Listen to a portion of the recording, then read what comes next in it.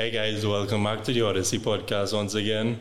Episode 12, the first of the year. Happy New Year. Happy New Year. All the best for the new year. Thank you so much for the support in 2023. And, we're here again with another banger. Who do we have today, Jerome? We had Major Penny, event promoter, MC, radio personality. What else this man does? But this man does everything. Yeah, he have his hands in a lot of pies. I'm surprised he's still breathing. He's always going. Although they hear how busy he is. Yeah, boy. Yeah, maybe. But I must say it was a very high energy episode. He went into depth more than we expected into like events and like how things work and the different little arms and how much things cost. And so if it's something that you would like to get into, I think you could learn a lot.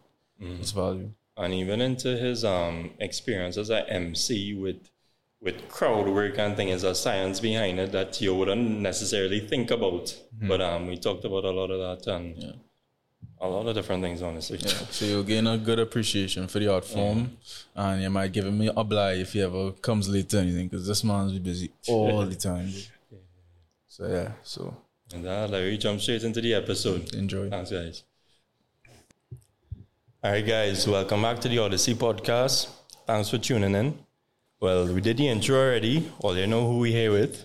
A very multifaceted, influential person in the event space, in the party space. We have with us Mr. Major Penny in the studio. Hey guys, what's up? Fancy intro. I'm sounding real fancy. Well, you didn't even hear the intro we do before that. But now we know it's Carnival time, so we want to thank you for pulling through. Yeah, man, no problem, man. I respect what you all do, so I feel like it was an honor for you all to reach out in the first place as well, you know? So I really appreciate that. Yeah, man. Well, let me not waste any time. Let me jump in. So this is the Odyssey podcast. So we had to break down the journey. Right. So we started secondary school. And what I was thinking is, given the field you in and seeing you on stage and thing, I would automatically assume you was a big troublemaker back in the day. So you can prove me wrong. You can prove me wrong or not. No matter how hard I try, I would not be able to prove you wrong. I was very active. I think active is the best way to put it. So being an active young man would also synonymously make you a miserable young man, right? I never wanted to stay still. I think at the beginning for me in school days, I went to St. George's College, if we just going from secondary school, 1 to 5, and then I went to Queensborough College from, Form 6, Upper 6, Lower 6. But yeah, school days, I was a little miserable. I never really, it was hard for me to sit in a class and I mean, fortunately, I just kind of had some level of natural intelligence where it kind of took me through regardless.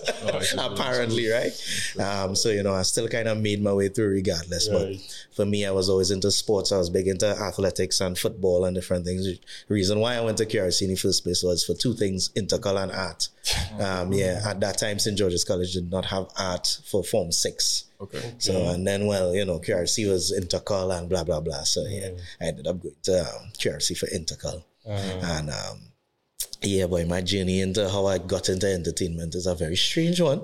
I never really intended or planned to be a part of the entertainment sphere.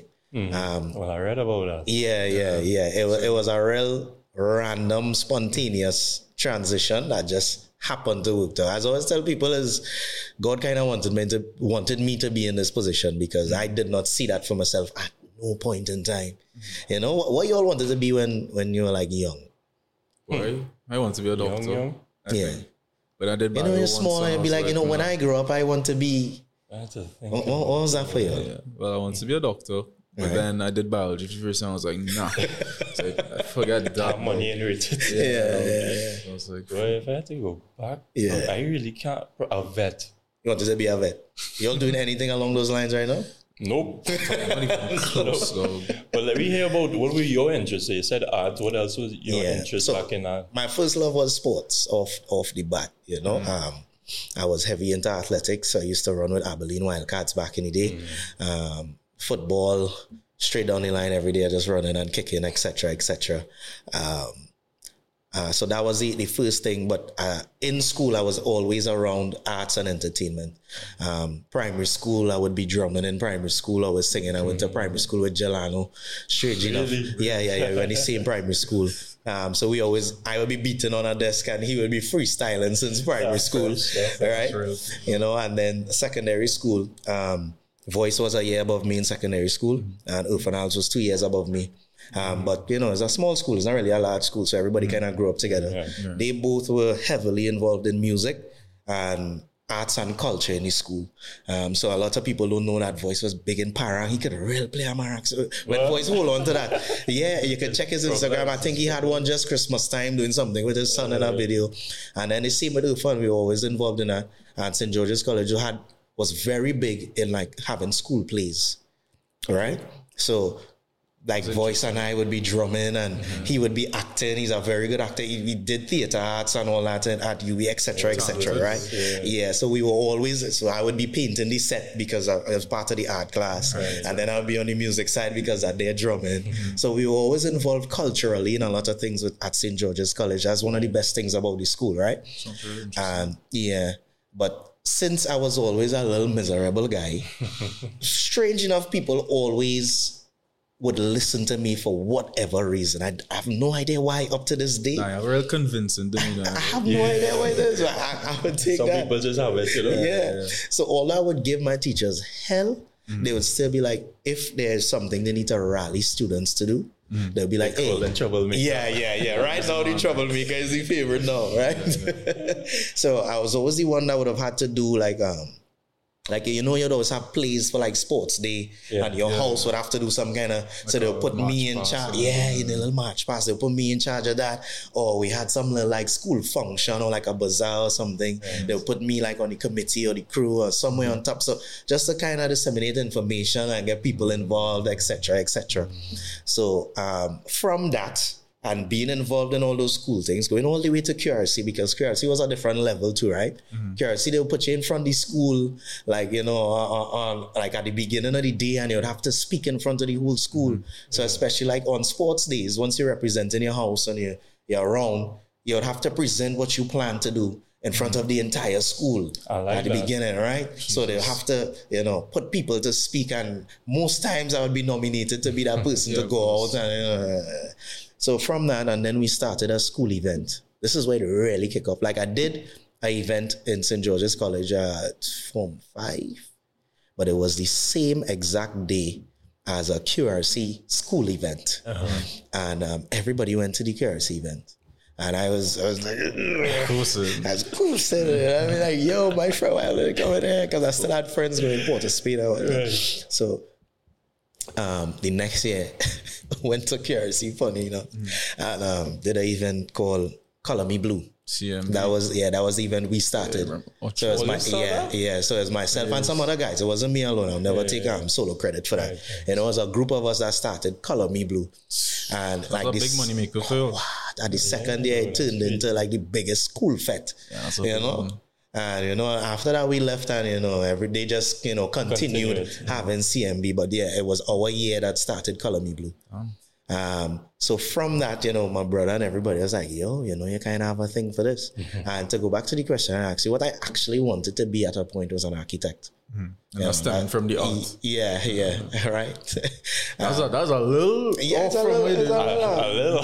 Yeah, but, you know, and I went into business, you know, the economics and the POB and the blah, blah, blah. So business kind of took over. And that's what I did at QRC. And leaving, like, I played intercult for the 2 years. Unfortunately, I suffered a torn hip flexor. So while I had friends who were looking to go abroad and everybody running down to do the SATs to go abroad and play football, I don't know, something about it. I was like, I don't know if I feeling to go through all of that. I was just kind of, you know, just how things went, you know, kind of way. And then I just kind of felt like I wanted to do events for some reason. And, well... That wasn't so smooth. When my mother wanted me to be a doctor, straight up. She named me after a doctor, apparently, on some TV show. Grey's Anatomy. Yeah, I have no idea. I don't even know if it's a true story, but I think that's what she told me at some point. And so I went to my mother day, who is, my mother is from Mearo. All right, countryside, staunch Catholic woman. Right? She was also a teacher as well. So me going to my mother, who is I said, Mommy, I don't know if I want to. I don't want to do no business. I don't want to do no. I want to throw party. What she said? I said, boy, you mad? Definitely was not. Boy, you mad? So basically, me and my mother fall out bad. It was a disconnect. Yeah, it was a disconnect. It's like, that not making any sense. So we had a few weeks in a grinder between my mother and I last child. So you know me, I more vex than everybody else. And she, after a while, she came around and she was like, if you want to do events, study it. Do it properly. Yeah, do it properly. Yeah. Don't just go and throw party and you train away all your years or whatever. All right? And in my mind, I was like, I just say yes because it was my way of getting my way, right? All I had to do is study it. Okay, fine, whatever. Cool. I just want to do that was the right way, though. Yeah, no, it was the right way. And even at that point, I wouldn't see it as a young, ignorant-ish kind of guy. But it was the right thing, and she did give the right advice at that point in time. But it still wasn't an easy road after that. Okay. So I went to Arthur Lockjack Graduate School of Business. They had an international certificate in event management. It's 2 to 3 years. Still have that? I believe they still have it. Yeah, I think I met somebody maybe last year or year before I did it. So I believe they still do have it. But I don't know if it's one of the highly promoted things. I don't think anybody would expect Arthur Lockjack, a graduate school. It's supposed to be after you get your degree and everything. So. So I did that. I spent my little 3 years there. I got that certificate. And in that time, I went straight out into events, which was very painful in the beginning. Because going from school... Tell us. All right. Tell us what you feel is. All right. So after QRC, we started... I did my first event out of school was something called Summerfest. All right, that was at St. John's. We did that. It was a while back, a party called Summerfest. It was a huge event, a huge success. We used the same... your first event?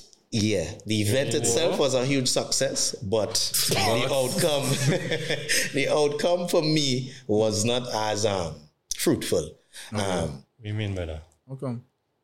Because it had when you're in your growing phases, you partner with people. So it was myself and a couple people. Yeah. We took the same model that we did for CMB, which was you get strong people in every school.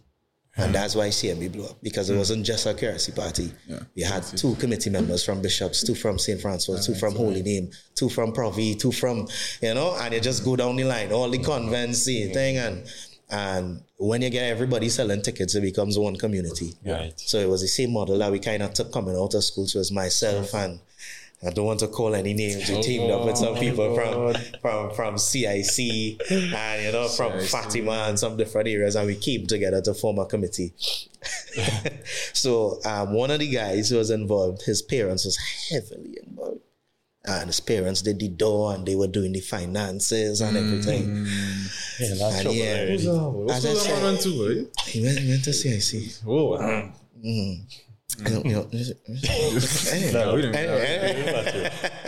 Anyway, I would say I have some very good CIC friends. So the event was like almost 2,000 people in the event. Score. I did not see a cent from that event. Nothing. It was just excuse upon excuse about what happened and then who can get in touch to, and then I was none the wiser at the point because I did not know anything about the finances. I cannot approve or disapprove anything. I cannot see what is real from what is not. So big loss. So as soon as that starts, that mash up. Wow. So part of that committee broke off and we formed another committee. One Above Entertainment. And One Above Entertainment now, we did something called social updates. All right? And that was when BBM was still a thing. So the thing with the party was you'll get a jersey, but you'll have an emoji on it to describe your mood for the event, right? So everybody in the party had a jersey. So that was like the thing for it, and it was cool. And, similar things, just, through trial and error. And Murphy's Law, of course, anything that can go wrong will go wrong. same thing. I still have committee members that go in with money here. This is all your building process, trying to figure out how to really structure what you're doing, how to make sense of it, etc., etc.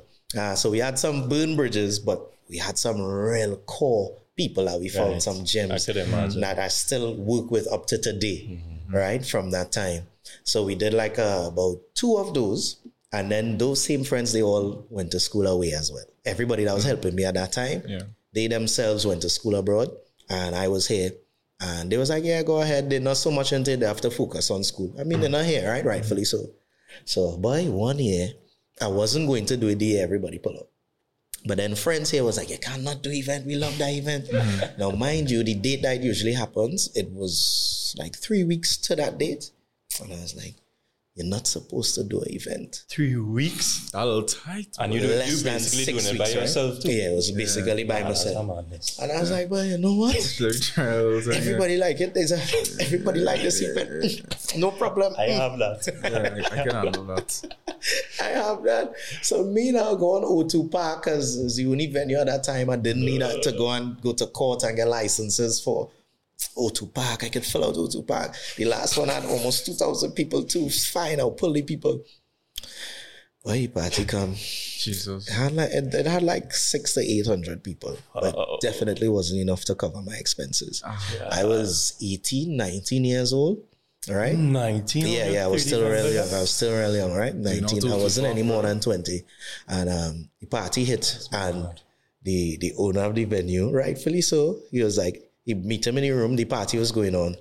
Met him in the little room, wherever. Count up the cash, wherever. Said, right, thing. Whenever you get the rest, you let me know. Now, that was the money I would have taken to pay DJs and thing. And I looking at the event, I have no more money to come in. All the money that was supposed to come in was already in, except one sponsorship check. And I think at that time it was either 15 or 20K. But it was like almost 60 to 80K in expenses I still had to pay. All right, so even with the sponsors check, I would not be able to.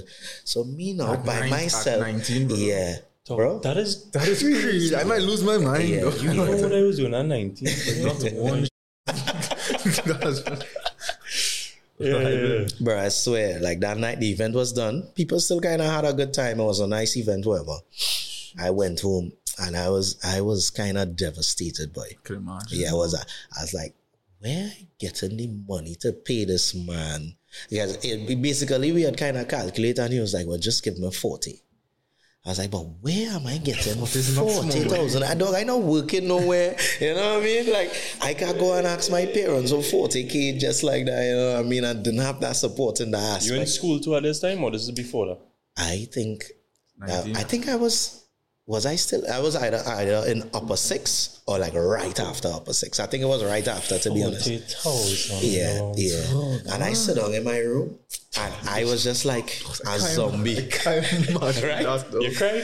If I cry, but I must cry. I cry like a bitch. I sit down in my room lost. I was crying. And my brother was the one who was usually my foundation in most things. He was the one that came into the room and he was like, you know what, thing, we're in this situation. How you are now is not going to help it. I say, he's a businessman. Let's just have a conversation with him. Whether it's a payment plan that we had to work out, something. And I was like, all right, cool. And I ended up calling the guy. And, he kind of reasoned and he was a bit understanding at that point in time. So he said, once the sponsorship check come in, just give him the check. So I just gave him the check. Right? And that was that. I get you. You know what I mean? So it was still like a slight get you, but it was like, I really can't imagine that, and then I was still, to me, it was still like, this not making no sense. Yeah, because the first one you do, you didn't see a dime, they screw you over with that. The second one was good, but then the third one come on. Yeah. So it was just licks. Where your head space was at to that dog? Like, how? Honestly, I can't remember, but fortunately for me, right, I am not a fan of losing. I don't like to lose. Can you imagine? That was always me since I was small. So any situation like that, I think that's the only thing that kind of got me through. And as we like to say, it's bad mind. Yeah. I had to win somehow, and I am not going to lose. Yeah. So I think that was the only thing that kind of got me through that phase. And my brother, of course, with the support of my brother. And the fact that, I really had people around me who was kind of supporting me in terms of giving me the energy that I needed to understand. But you really have something with this, you know, you should literally just continue. And then I met some guys after that. Well, I knew them. I knew two guys because I played intercal with them, which was Nikolai Solomon and Kai West, and they both went to Fatima, right? Yeah. And I went to an event in St. John's, and this is where I met Brandon Koo. He was from CIC. He did an event. Crew, man. All right. And after that, I spoke to Brandon. And Kai and I was always good. Kai and I was always very close. We're still real close as my brother. So Kai was doing events with Nikolai, and they were Island Brothers Entertainment. Brandon had his own events, which was BEK Productions. And I had my own thing, which was One Above, right? And we was like, we always go to the Tobago after school. You know what I mean? After exams. They have nothing to do. Like, you have 500-600 people there, they do events. Let me just come together and do one thing. I was like, all right, cool. Sound like it makes sense. Everybody talk to everybody, and it was like, all right, cool. That's how it started. But how that conversation come about? Like who bring it up first? Like, I want to hear the little details. If I remember correctly, I believe it was not Brandon, Booster, which is Nikolai, and Kai were the ones having the conversation first.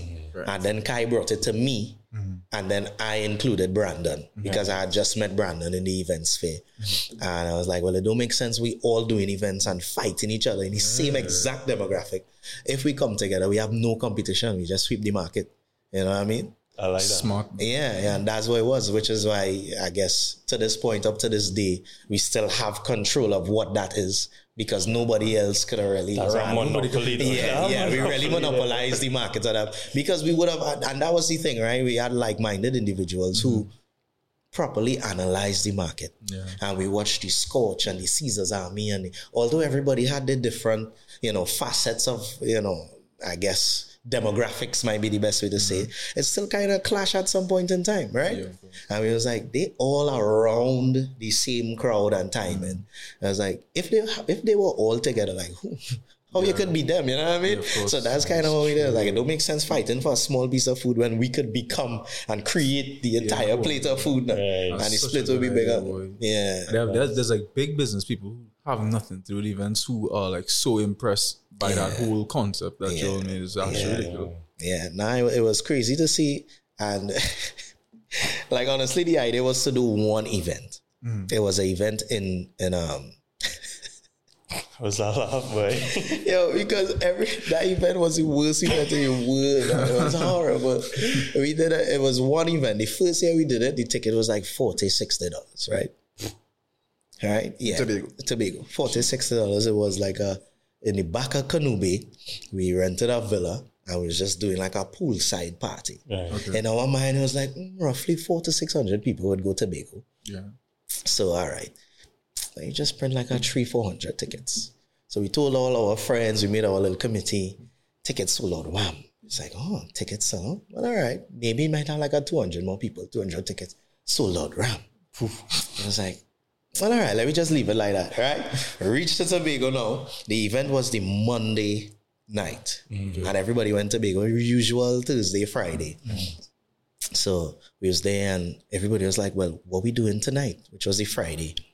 And we was like, well, I don't know, what have to do it. Like, let me go shade or something. I think it was the Saturday, like go shade or something. The only option. Right? Yeah. The only option at that time, let me go shade. When shade, ram out. Ram. But we just saying, well, that's just probably people going to shade. This have nothing to do with us. We don't think, that we could ram out shade with shade is they could hold like over 1,500 people. We don't we sell like 500-600 tickets. Like, it don't make sense now. All right? So thing. Then everybody was like, so what we doing the next day? So we in the group chat, I was like, we supposed to do something again? I was like, well, let me just go No Man's Land. Right? So we went No Man's Land this Sunday, and we like, shit, we had to get music. And we get like 2 speakers, call up some DJs. All right? Selector Carrier was one of the first DJs, thing. So we had Selector Carrier and Rated R at that point in time. And that turned into like No Man's Land. It was ramming. But again, we was like, this was a free thing. Like, anybody could come on No Man's Land. So this can't be all power.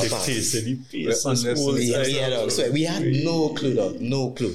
Then the Monday came around, and then everybody is just calling about tickets. They have friends who they need 5 tickets. Saying, like, all right, well, I guess just come down and pay at the door. You know, we don't know what to expect. First parties, our stage was a man back up a truck, and we just put the tent on top of truck bed and put the little DJ system on top of it. You have a picture of that? I don't know. Brandon might have. Brandon is the one who's keep all these pictures and everything. I'll see if I can get them. Yeah, it's crazy, dog. And so we by the door. Kai had his aunt and they work in the door. Mm-hmm. And then there's a point in the party where just had too much people inside. And we was like, that's kind of crazy. And then Kai was like, we cannot let any more. And the thing is, we went for police, like, when we got to Tobago, right? Say, we having a little house thing. We just want a little presence. Yeah, of course. And they were like, all right, cool, we'll send some guys. They sent one plainclothes guy, and we could not find him on the night, right? I'll get to why that was important, why he was supposed to be there. So we had people at the door trying to pay, like in US and thing, trying to come in. All right? Not a problem. So it moved from us locking off the door to somebody come, Penny, people jumping on that side of the wall. All right, look on the side, it's chaos. And somebody called me, Penny, Brandon and Nikolai quarreling inside. So I walk inside, they arguing over something, I have no idea. Boom, current went. So everything cut off. It's like, current went. All right. But the current went brought us to like one of the greatest parts of the event, right? We had glow sticks, but we weren't ready to give it up. So we like run upstairs and we was like, what to do? It's like everybody just throw the glow sticks from the top floor. So we went straight up and people started screaming. So it looked as though it was planned. All right. So people went batshit crazy because they assumed that this was intentional. When it was just so we just threw out glow sticks. Everybody. Then I get a call, Penny, your DJ's fighting on stage. I was like, what? I go on stage, 2 of my DJs cussing each other. I was like, the whole it like, why is cussing each other? Then I think, their next call, the worst one yet, yo, somebody throat just get slit. I was like, sorry, that off. I just hear like, I said, what you just tell me? I was like, yeah, we already called the ambulance, but the ambulance cannot get in because it's a small road, right? And cars park bad on the road, so the ambulance can't reach inside. I was like, what do you mean the ambulance cannot reach inside the venue? It's like, what? Yo, my head is spinning. My head spinning. No, I just remember a point, like I just said, and dog, I was just so overwhelmed, dog. Like, everything that could have gone wrong was just going wrong. And more. Like it just had a point, I stopped for a little bit. But I had a little breakdown, get myself together, and I just tried to. Now, I don't even know what happened, but the event was done. Everybody left. We lost our safety deposit because people broke concrete pillars. Right? I have no idea how that happened. Concrete pillars were broken. Right? The owner of the villa left his car in the venue. Oh no. Yo, people destroyed the man. Like, think about Project X. That's literally what it was. That sounds like real going on these men. The pool was brown. No, yo, everything that could have gone, like people was breaking into some of the rooms. Like the pool was like black brown. Like men gonna jam in them. Yo, the little tent that we had, the tent was missing legs. I was like, but who go and steal tent legs? Like where tent legs would go? That's the best party that man ever went to in life, for sure. Just I wonder how other people would describe that party. And that's why it got though. After we sat together, after the 4 of us, and we was like, yo, this was chaos. This don't make sense. Whatever. And then, we just kind of left and we just kind of going on the beach. Everybody would be on the beach. Everybody's like, yo, that was the greatest party I ever went to. You'll have to. And everybody had the time of their life. And I was like, we talking about the same event? Like, I'm flabbergasted, dog. Like, you sure it's the same event you're referring to? And everybody was like, yeah. And then I was like, well, I guess we had to do it again. Everybody was like, well, all right. So then, the next year we decided to put more effort and emphasis on the event itself and that is accidentally we created that weekend experience. Right. Because you all realize what people want to do every single right. So because for the weekend, because they're there for the weekend. Exactly, yeah. And especially the following year we had competition, right? Who's that? God. But they were a part of it at that point in time. So it was like a group of guys came together and they was doing a weekend on the same weekend. Same set of events, everything. So we was like, yeah. So we was like, all right. So that's when we thought about what happened the year before. It was like, all right, we would make the Shade the first pump and make it our official pump. And then make No Man's the official thing. And, we just kind of... But Shade had a pay all for that. That's such a good idea. So the weekend was crafted because we had competition on the weekend. Because we would just do the same free thing and have the one event in the end, which is what it originally began. And as we realized with us, they're trying to do. So we had to kind of block certain things. All right, if we put something here, people will come here instead. And we curate this part here, and we curate the experience at that point in time. And I was like, oh, look at that. We just end up with magic, bro. That's how I see like a full weekend of events from it. Yeah. So it moved from like the second year, people had to pay for the events individually. And then I think it was from the third year, we had a weekend pass. You know what I mean? So that was so interesting. Imagine them tickets start at $40, $60. How much I see weekend pass is like 800. Yeah, like 800 now, yeah.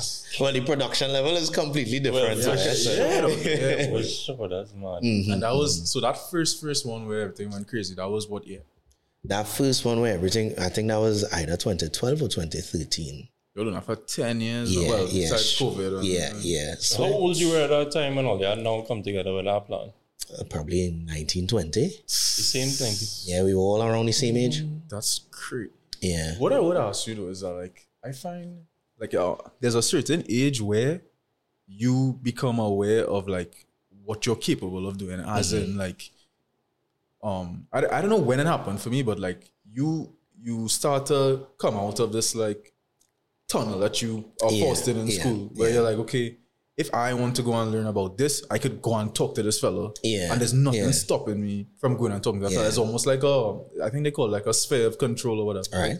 But I feel like to do an event of that size or any of those events at that age must be real hard, because you're like, how do you break out of that like those chains of not knowing? Like you could just go and throw a party. You could call the owner and be like, hey, I want to rent the venue for this night. And you could call the equipment people and you could just put things together. Like, how do you even arrive at that? I could never imagine. I think it's just being in it, just trying it and just doing it. Because in the beginning, you know, it was hard. Like we had no idea. Nobody had respect for you as a young man. 19-year-old. You know what I mean? This is a youth man. Yeah, we have a party and we have 2,000 people that could come here just so, you know, just to call on them. Man. Like, what does youth man talk? Like, what? Take. So, you know, it was a lot of having to prove yourself at the same time. And it was a lot of us just trying and not being afraid to take the risk. Yeah. You know, and not being afraid to lose. I think most people kind of hold themselves back because they're afraid to lose or they're afraid to falter or fall or look bad. It is an embarrassing thing. Yeah. You know what I mean? This is a real, real optics on that. Yeah. If you talk about parties. Right. Everybody can be like, no, that party, real failure, boy. And even when big in parties, they still fail to this day. Yeah. No, I'm telling you, there are events in recent times, even like last year, that we didn't fully profit on. You know, sometimes. Last year, yeah. Well, not Island Crashers itself, because we do events outside of IC as well, right? But it would have events in general, and it can happen at any point in time because there's a lot to do with timing and then how much effort you put into your event, and it have a lot of factors that go into a successful event, which is outside of our jurisdiction. Like sometimes you could do everything you need to do, and you just happen to do it at the wrong time, at the wrong date. You plan an event when it have World Cup finals. Nobody's going to come to the event. They're going on World Cup finals, you know what I mean? Like that. So there are a lot of factors that you really have to think about outside of just what you are good at doing or what you are perceived to be good at doing. Yeah, but it's heights. Yeah, but back to... Oh, go ahead. I was going to go back to Island Crashers again, if you don't want to. Well, we could go back after. I don't mind the Island Crashers talk. Well, I was thinking about though, like, I've been to some parties where the amount of tickets sold is ridiculously low. Right. And I was wondering why, if they seen how much tickets being sold, why did they just give everybody back their money and not throw the party? Because a lot of the times that has to do with your investment in the event. Right. The venue. Yeah, because sometimes you have to pay for your venue in advance. If you're, like we say, you're going in the Savannah, You have to go to court to get your licenses, your bar license, your dancehall license. You have to pay EMA, you have to pay cut in advance. You said dancehall license? Yeah, dancehall license. You need a dancehall license to have Wait, what?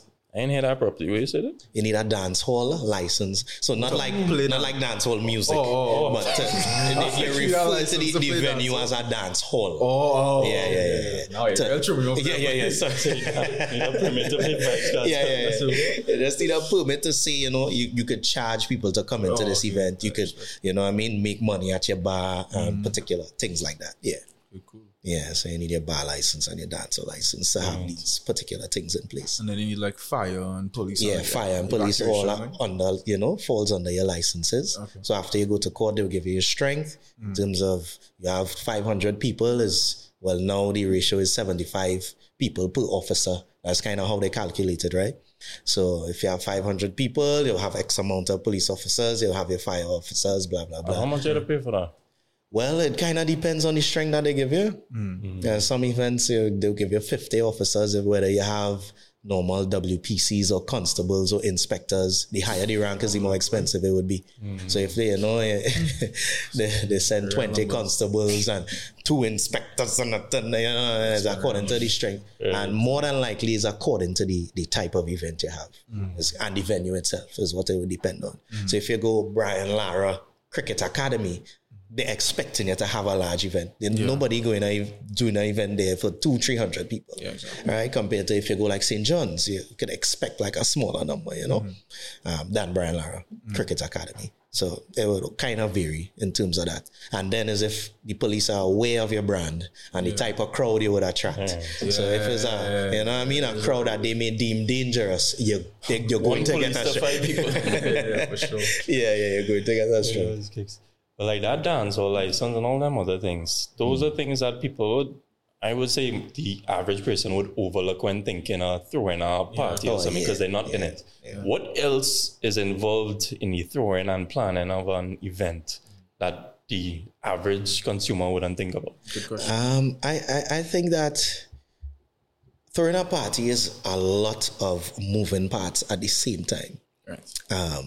It would begin from just you creating the idea, the concept, the theme, and then dealing with your graphic artists and then your videography team to get content to roll out, and then dealing with your committee. You might have a head of committee to kind of relay this information to your committee.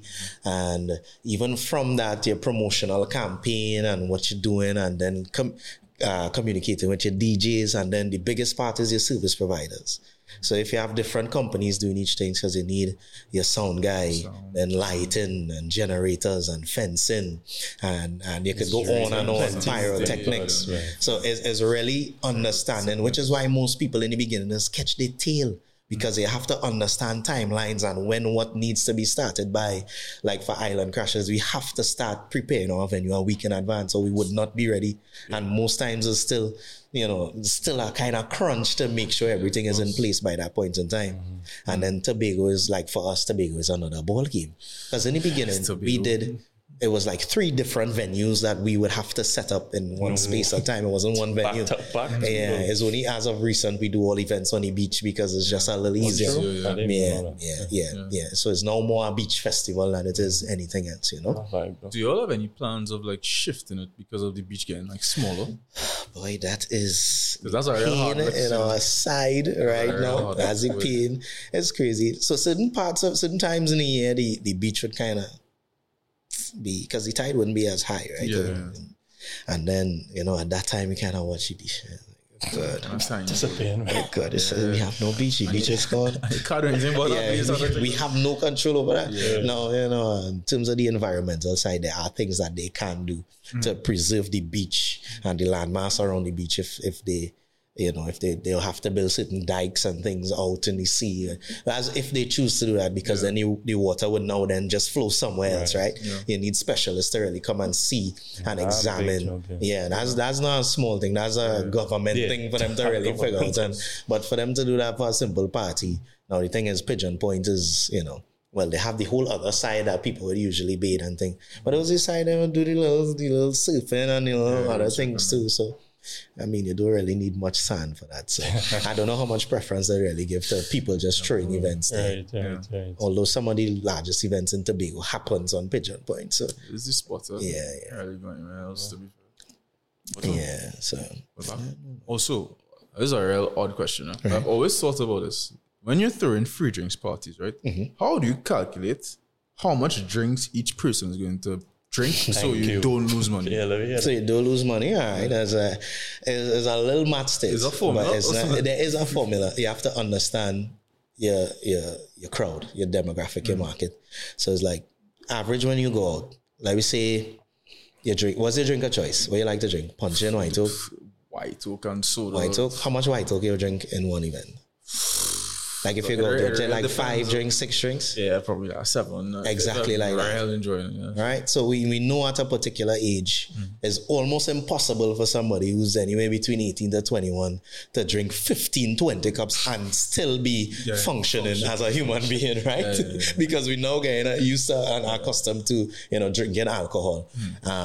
But whereas if you go, let me say out in South Air Committee, who has a more mature crowd, a big man could possibly drink about 10 drinks. Right? So, but for us, if I was calculating just with us here, all right, 5, 6 drinks per person, 1 drink would cost you X, whatever, and you just calculate it by the bottle. So 1 bottle would give you 14, 15 drinks. So in your sponsorship, you'll kind of work it out with your brand and be like, all right, I know for sure if I'm doing free drinks, if you drink 2 beers, you're not going and take 6 drinks. You'll probably do like 4 white oak after that. Because beers is kind of full. And you're going to you'll get drunk faster than a big man. So you kind of gauge it. And I'll be like, all right, if you buy 6 drinks, which is usually like $20, $25, it'll cost you like $80 to $100 a head. Yeah.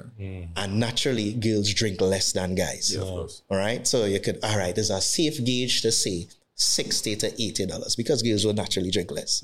So although the guys might be $80 to $100 in white oak, the girls would be $60 to $80 possibly. All right. So you just kind of balance it up and say, all right, we'll cap it at 80. But you just kind of have to be aware of your numbers and. And is it that most of the drinks? Yes. Is it that most of the drinks would come through the sponsors? Yeah, basically, and you get sponsors easier with a free drinks event because you're moving product, right? You have to buy the product in advance. Whereas like a Cooler Fed, people are not sure to come to the event and buy alcohol. So a sponsor will be like, all right, cool. Well, yeah, we catering to 1,500 people. We need 20 cases of white oak. Right? So we have to buy it up front. It's just discounted. Yeah, they'll give you a discounted thing. Sometimes you might get every 5, 6, 7 cases, they get 1 free. It's trying to give you like little different specials and deals and whatnot. And you're more likely to get a cash sponsorship by that. Yeah. And also a vague memory is like when I think one of the island crashes that we went to, at some point, you all like posted all the sponsors that you all had. And I think it was like 30 or something. And I don't know if you all got all of those that 1 year or you all had them from before and you just formalized it. We built over the years. Yeah. Oh, okay. But when I saw that, I was like, Jesus Christ, these men rolling though. Don't be there. Well, you see, the thing is not all sponsors give you cash contributions. So some sponsors would come on board and let's say Sunshine Stacks come on board. Sometimes they would give cash according to what you pitch to them and how it makes sense to them. But I just use Sunshine Snacks because they have something to give, right? They could bring their execution and they'll give out snacks. Yeah, you'll boost it. Right? Yeah, they'll just give out the snacks. So let's say you have ice cream, or maybe sometimes it will happen with White Oak and rum sponsors. They will come and they'll give out samples. You could get White Oak cocktails. And so not every time and every sponsor would give you cash contribution. So even if you see 40 things, it might just have 5 sponsors who are actually giving you money on that flyer, but they contribute in different areas. And what year into Island Crashers always start getting that respect from sponsors to be able to get them easily? I would say the 4th year. The 4th year. So somebody, yeah. Because I would say that we changed our generation into White Oak drinkers at that point in time. Because when we were clubbing in school, we's clubbing, we're not supposed to be clubbing, right? Real people used to drink vodka for some reason. It was like big on vodka, right? Vodka, it wasn't so much rum. And then they bought on big to Island Crashers a year, and they did a lot of work with us, and they gave us a lot of stuff, and We were all pushed together, and they gave out a lot of paraphernalia too. So that in itself is how sponsors come in. They'll give cups and different things too. That would save you. Like if I wanted to give my patrons cups, and White Oak was like, all right, well, we have 2,000 cups. Yeah. Oh, well, you're saving me a cost. Let me just use your cups. You know, like that's ways they come in more too. So so I think sponsors who see the demographic and understand what it means is because at that point in time, you don't know what you like. You don't really know what's your drink or choice yet. You're just partying for partying sake. We take it anything on that. Exactly. So whatever you think is seen as the most prominent thing at that point in time, you would stick to that. Yeah, everybody drinking White Oak, I can drink White Oak too, you know what I mean? So, if you're getting early, man, I'll probably stick with that. But what I would say too is that we started with, like, I think Black Label. But I drank so much Black Label and crashes. I stopped drinking that. And then I was like, well, the only other rum is White Oak. So then I switched to White Oak. And since then, that's it. We could drink White Oak. We could afford it. We could afford it. And what would you say was your favorite year? Like, what was the best year of Island Crash? Because if the first year was the worst. Like the most memorable moment. Things went over without a hitch. People, well, that never. I doubt that ever happened. That never happened. But if I had to say the closest to that as possible, that would be last year. Really? Yeah, strange enough. Without something drastic happening, I would say last year. Well, they probably have it down to science now. So everything. Boy, we have it down to science, but still be good. Yeah, of course, now you would never be able to avoid that stress. Yeah, that's just events, boy. It's too unpredictable for things to be perfect, you know? Right. Because it's dependent on people. Yeah. You know, and anything that could go wrong. Fortunately for us, with the environment that we create, and I guess the crowd that we would have, we don't have much incidents. Yeah. Right? Yeah. But back to the police question, I just randomly pop in my mind. I was like, for a weekend in Tobago, we pay close to 100K in police. What? Over the 3-day period, yeah. How much money are they making then? It's like 4,000 people in Island Crash. Yeah, but our budget is extremely high as well. I can imagine, yeah, for sure. 100%. And if you really going over there, because think about it, right? Because we, especially when we were doing 2 venues, our tickets really range between, for a bulk of the time, it was between 600 and it would end at 800, right?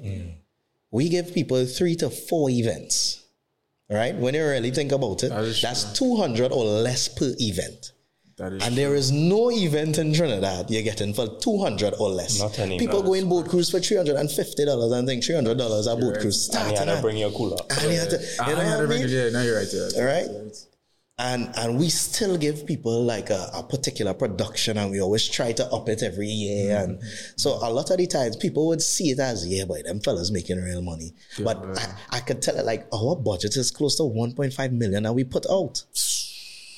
Like, because it's so much that, you know what I mean? And it can't be cheap to rent Pigeon Point at all. No, think about, as I say, all right, so that had to be for 3 days, right? Yeah, right? And then you have police at what cost? Then you have fire at our next cost. And then we have to fly certain service providers from Trinidad to Tobago. So it's not just fly, you have to house them as well. You have to fly all the DJs and house them as well. You have to provide transportation for these people as well. All right. So let me say it costs 50,000 to do fencing. Now is an extra 20,000-30,000 because he have to bring his staff, house them. You know what I mean? Feed them. So everything is multiplied because we do use a lot of service providers from Tobago, right? Because that's kind of what we believe in as well. If we're doing it in Tobago, we had to support Tobago, and that's the only way. You know, it would make sense. Of course, and that's how you get them to buy into you all as well. Because I remember one year, like when you started the partnership with like Magdalena, and I was like, they're doing it the right way. Because once you get buying, any government or like minister, like whoever is in charge of tourism might come and try to help you all out, because he sees the value, and then. You know how much money you all give to penny savers? You don't have to tell me that. Everything does run out. Everything does run out. You can't get anything in penny savers. Yeah. Ice is run out on the island. I'm telling you, no bacon, no eggs, no bread, nothing in penny savers is ridiculous. Yeah. Who are they renting Pigeon Point from? It's privately. Pigeon Point itself. They have their own board. Their own board of directors. It's private. I know I'm fit this in story, but I'll just tell you though. They had one island crashes where you all sort of play, you all like a bunch of fireworks as the gunman music come on. That's the most magical moment. Nah, that was Like, mad. I never experienced that before. It was just in my mind. I was like, Jesus Christ. Yeah, But to go on top of that, dog, how does it feel to like be a part of and have started something that people are probably gonna remember for like the rest of their lives? Like, Yeah, though, you it's play actually such a insane. significant role in so much people. Like we went kinda three teenage times. hood, We went all 3 times. Yeah. 4, 5, 4, 6. Opposite, yeah. And like people go away, they tell their friends away about it, and their friends away are losing their minds. Obviously, away they do like festivals and things, but it's not the same thing because you're doing like university. This is after Form 5. Yeah. Such a unique thing. Yeah, like that you must feel some sort of like I can't even describe the feeling like that. You probably got to describe it. Like that's the thing. Like we had this conversation so many times. So it's like the four of us, myself, Kai, Brandon, Nikolai. I'll say Booster because it's called him Booster. Yeah, remember Booster. I think everybody might know Booster. Yeah. So it's just I don't think we fully grasp what it means to people. And it's only as we have conversation, you know who would bring that to light for us? The parents. So we would have conversation with a lot of parents, of course, because they would have to go as guardians and chaperones to right? And they'll be like, we have this person has come in this time, has been waiting since Form 2. And it's like, and then we would speak to teachers, right? And the craziest things that they shift their graduations around island crashers. Because people will go crashers before they go to grad. And I'd be like, that is how bad this stuff. No, that makes sense, boy. I don't even know if that makes sense, you know what I mean? It's like crazy.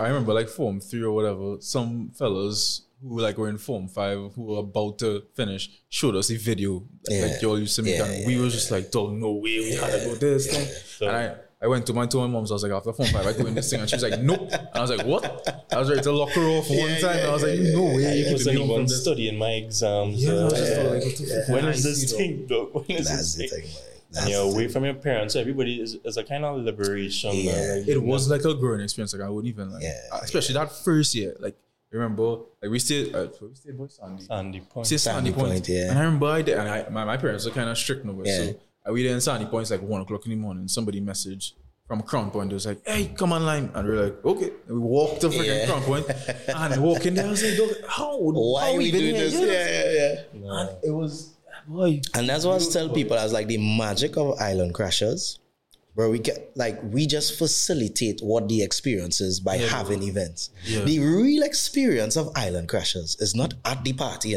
It's what you do with your friends when you're at your villa or on the beach. That's really what does make the experience. Is just being in Tobago itself, and you all just being in this space where you could celebrate life free. Exams just finished, you know what I mean? Or they Form 5, lower 6, upper 6. It don't matter, your exams done. You want to, kind of escape from everything, and you feel like you're away from your regular life. Although you're right in Tobago, it's the same country. But you take a flight, you take a boat, it feels like you go somewhere different. Yeah. So the real experience of island crashers is Tobago itself. Yeah, and starts right as you come off that plane, but you step off the last step and say, wow. Even to this day, like I have a different feeling about Tobago because of that. Yeah. That I didn't have before. You go some crazy night beach, it's just... You just feel to do wildness. Give me some memories there. I'm not even joking. Like we made a shared album like literally 2 days ago. A third of the pictures are pictures from island crashes, like and videos and thing of us just doing tripping or something. And we all know like 24. I think that was so long ago, 6 years ago. Yeah, that's crazy. I'm telling you, all the men do something crazy there, boy. Yeah. I still we just kind of said like, how long we gonna do this way? It's like, well, boy, it became a rite of passage for, you know what I mean? And and do you not feel like jealous that you didn't get to experience it? But we argue about that all the time. I was like, I wonder what's like to experience this. Like, I would like to, gather my friends and just go and just do dumb shit for a weekend to be. We do some shit. We walking from our house line to our next house line, and it have a cow lying down in the field. And say, who gonna touch that cow? Bro? Yeah. Run up to the cow started chase everywhere. Bulldog, fucking huge. Yeah, that's what it is. And you would never forget that memory, dog. And that's what's making it. Think about it all the time. And then also, the thing is, like, Tobago relatively safe. I mean, like, we drive around in the middle of the night exploring in the back, what's called that place? Bonacord and thing. But it have like a walk. We just go to the sea with like a bunch of just, and we no care in the world. We just like enjoying it. Nobody bothering you and thing. And that's the magic of Tobago, boy. Yeah, boy. I love that place. So. Nah, I really like Tobago. Do something there, yes. Glad to get to talk to you about it. But how that meeting that you had with was the radio station with your brother? Oh, you really remember this boy? Yeah. Slam. That was Slam at the point in time. When that is in this timeline? That was 20, I would say 13 into 14 probably. So this is at the same time? Yeah. So it's the second year of Island Crashers. The second to the third year of Island Crashers was when I became an MC. Okay. By accident again. And I got into radio also accidentally. Mm-hmm. Well, I don't want to say accidentally, right? I guess that was meant to be, but it wasn't. It wasn't. But yeah, what was the story there? I know you went with some business partners. You had pitching something. Right. So we started a media company called Sandwich Media. So it was myself, Stephen Vorze, aka Red Alert, and Shayad Andrews, which is Captain Plex, right? Who does all voices, videos, and stuff now. So we started a media company at that point in time. And Red was he did production like ads and stuff at Guardian Media, which is also Slam, right? So he would always say, you have a voice, you could voice ads and blah, blah, blah. And then one day he was like, you know what? Slam had the iSlam concert series. There'd be in all sorts of concerts. He was like, let's go in, pitch the company so we would get work from Guardian. So it's like anytime they outsource in media companies, they will come to us. He already inside with production thing. So we sit down in a meeting and we go in and thing. And I end up, I was reading out. I was just talking to Joel Morris, which is Signal to Noise, right? He was the program director at Slam. And in the meeting, he was just like, read this. He make me read something. In the meeting? I read it. Thing. He was like, you could read. You have a look. Nice. All right? You have a look. I like that. You read, you have a look. You ever thought about doing radio? Radio? I was like, no, I never thought about doing radio. He was like, try it. He was like, all right. Okay. All right, cool. So thus I started overnights at Slam 100.5. Doing what? Like as an MC. So one time? But how you goes? Like maybe some weeks after we started, right? Just overnights. So I never took any radio course or anything like that, right? Yeah, nothing like that. How the hell you just jump straight into that? Right, I don't know. That was just me, dog. I can read. Dog, I don't even know. Like, so it was myself, Aaron Fingal, and DJ Charlotte. We start overnight at Slam at the same time. Yeah. So Fingal, Thief Charlotte, one time he was like, yeah, that's my DJ. Right? So they ended up putting a guy who was already there called Selector Caleb to work with me overnights.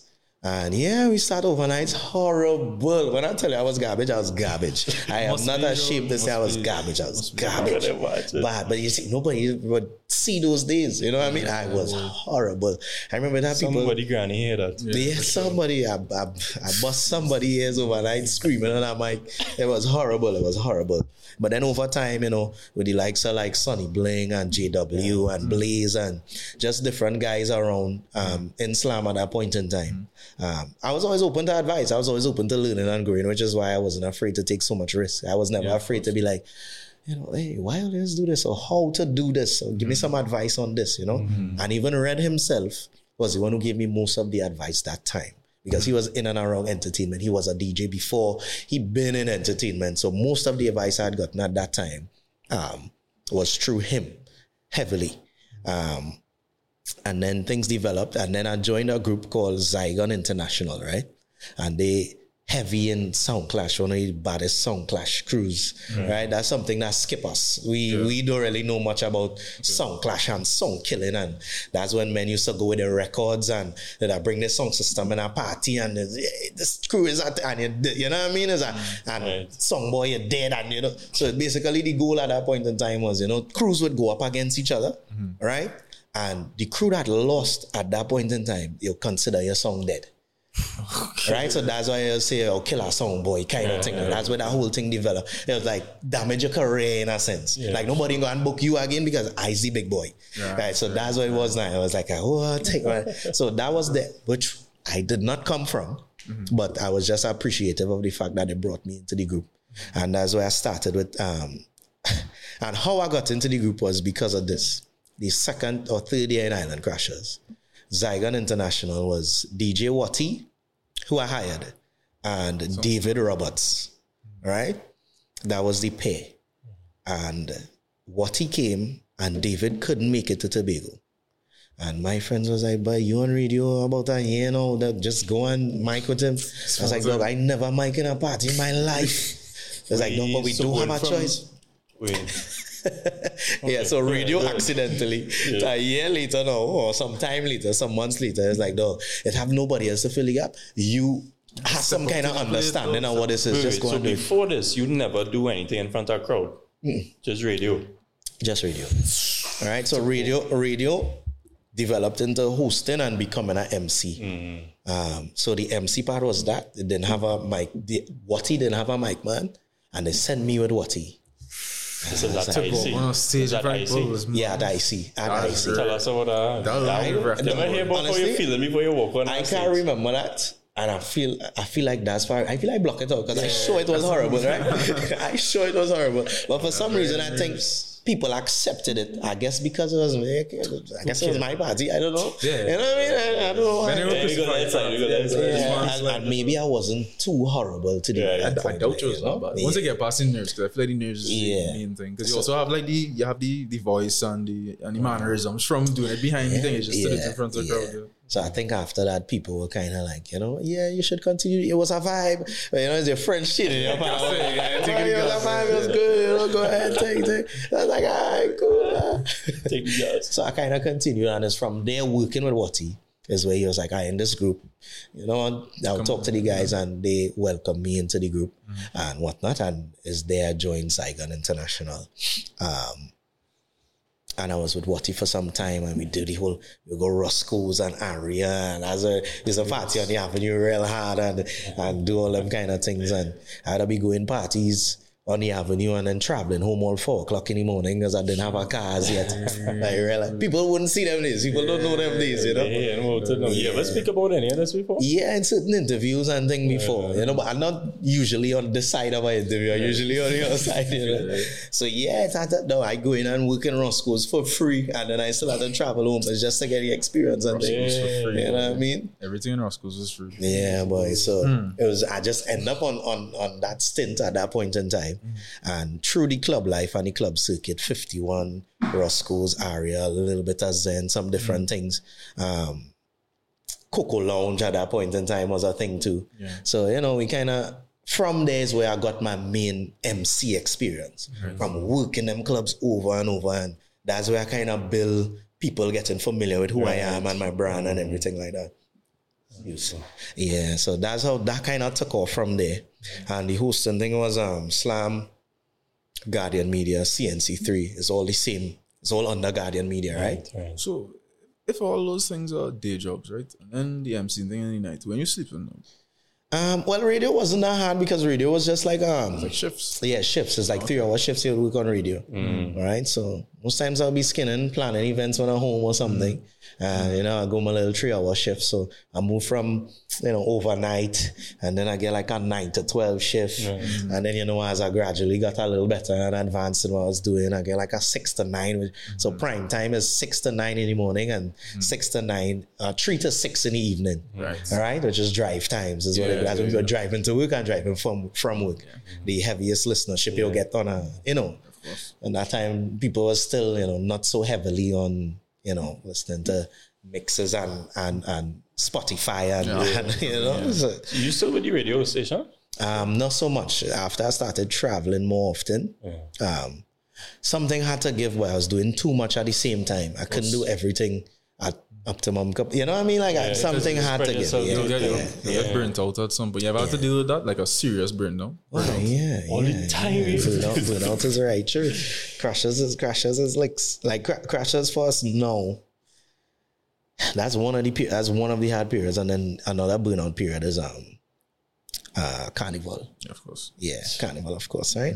You know, and then outside of that would be other carnivals. So we go to other carnivals. Oh, Holy. Yeah. It's just have little burnout periods. Bigger carnivals is madness. I want to hear a little bit more about stage MCing, because I find that real interesting, and I just can't see myself doing it, and I feel like it have a science to it, and obviously, like I want to hear how because you had to build a rapport with the audience and thing too, and you had to read their energy, and you had to tell me about that. Yeah, so is your chemistry with your DJ 1, Right. your knowledge of the music 2, your experience 3, and being able to read a crowd 4 is the things that I really kind of put most emphasis on. The crowd, if I start from 4, you have to know. You have to understand crowds. You know, in Trinidad, I'll say it plain, I'll be blunt, right? We are downtown, we have middle, we have uptown. We are west crowds, we are east crowds, we are south crowds. Some events, they would intersect, right? Because you still have uptown south, you have uptown west, and you still have uptown east, right? And it have downtown and all. And then in the middle is mixed all how, right? And then you have to understand the ages and the demographics. When you're with a younger crowd, you could chant more. You could pretend to be young brother on a mic. They like that. They like the hypeness. They like to hear somebody wiling them up. An older crowd, when you're playing for a mature crowd, they don't want to hear all that talking. They want to hear music. Right. All right, you know what I mean? Hey, stop talking. We want to hear this song like that. So, but it comes with experience too, being able to understand your crowd, and then you and your DJ supposed to be able to read the crowd. So even if you start somewhere and it's not working, you have to be able and flexible enough to, all right, we'll play this for a little 5 minutes or 10 minutes again, just not to rush out it, but we have to figure out what groove they're in right now. But not to pause it, but just to add on to that is, there are certain songs that people, I don't know if it's a universally hated songs, but DJs still play it. Is it a matter that the amount of people who actually don't like it is very small compared to those who actually like it? You know, what's that song? All I Do Is Win. Everybody still plays it, and I swear everybody hates it. That one by that girl too, though. Bridge. That off the bridge or some shit. I guess I car into the bridge.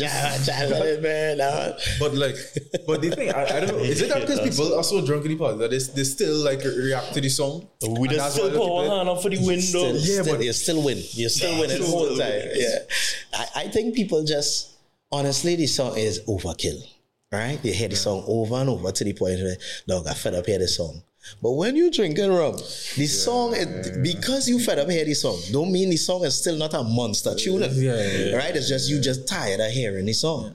Right? Like it's just like how people feel about, what's the best example I could use by Palance? Palance is a good one. All right, Palance is a good one. People will be like, I have been in events outside where I see people kneel for Palance. First they fed up by the song. I'm not standing for this kneel Palance, right? But then you have 2 people kneeling, but then the rest of the people, exactly. For sure, yeah. Because at the end of the day, as much as you fed up hearing it, it was still one of the biggest soca songs ever. Yeah, still banging. And you cannot deny that. You know what I mean? Yeah, because if you ask most people who never been to Trinidad, name some soca songs, Palance would be one of the songs that they would mention. Yeah, big tune. All right? It's huge. Yeah, so it's crazy. But yeah, I think the main thing as an MC, for me, what I realize is the show is not about me, right? Yeah. Now, everybody might have a different way of approaching this or thinking about this, but this is just me. My job is to facilitate you having a good time or to help you reach that point where you could forget everything else and completely enjoy yourself. Right? And I think the music is the main thing behind that. So the DJ is important in how he plays his music. My job is to just highlight what song. If he's playing a happy song, right? I know, all right, Travis going and play some kind of Happiest Man Alive by Marshall Montana, right? I would ask a question, how many people genuinely grateful to be alive? We go through so many things in life, but we're still here right now. We still living. Look, you're still drinking with your friends. Put your arm around the person you really love and sing the song with them. You see me as a man. And it helps. Like I just bringing all the feelings in the song through my words before. I helping you enjoy the song, right? That's why I wanted to hear you go into this, you know. So that's what I think is my role as an MC, to help you to enjoy. I just here to highlight the music and to get you to understand the songs and the moods in every song. All right? But my zone personally as an MC is a happy zone. All right? Thanks. So I like, even if you're playing dancehall, I could go into dancehall. It's not a problem. But I not going and give a heavy gunman, kill people kind of argument. That is not me. It's not me naturally. I am a good vibes, good energy kind of guy. I prefer to, if you go down that lane, which is why soca is my strong point. All right? You know what I mean? So I'll go down that zone. And I think what helps me as well is the fact that I understand events from all aspects. Right? As a promoter, right? I would understand, because I'll fed up here what my patrons like, what they don't like. I would see it firsthand from watching other DJs play. What spoils the party, what would make it good. What you look for in people. What you look for in people. As a host, I would now understand how to engage people even when they don't want to be engaged. Because sometimes you can play all the good music and then everybody will stand up watching you. And then you have to understand, you stop the music. I say, all right, something I love to do. I be like, all right, let me get familiar with the people in this party. Right? I say, which one between the both of y'all would drink the most alcohol? Who's the alcoholic between the both of y'all? When I used to drink, me. He was the alcoholic, right? All right. So who does take the longest to enjoy themselves in a party between both of you? True. Probably me. Right. So you see how you all just lighten up, right? All they start to laugh, thing. All right. Who's the friend who always, once they go in a party, they going up. They're making you shut before the party. So you break it down and get people comfortable. You have to remind people, you come here to enjoy yourself, Say, right. So you see a boring friend, tap your boring friend on the shoulder and tell them not today. Tell them you come to enjoy yourself. You know what I mean? All that is help. The guys it's help. Because you always have a friend who's really, nah, dog, I ain't feeling this, just stay on the phone. Who's your friend who always on the phone and don't want to enjoy the party? Oh, that's really this one. We ain't come here for that. You spend your money to stand up on your phone? Oh, no, I really didn't spend my money for that. Wow, okay. Yeah, sing the song. Whole day we drink it. You start a party now, you know what I mean? People guards just be up and your job is to bring it down. Correct. So. To get them in a zone to enjoy themselves. So that's what I think is my mission as a MC. And I think because I have been able to, I was a promoter, I am a promoter, I am an MC, a DJ. I used to go to parties a lot, so I understand why, like, even when I'm in the crowd, from all these different things put together, I create a kind of package. That's my thing. My energy is just to make sure I facilitate here. And to facilitate those emotions in everybody through the music.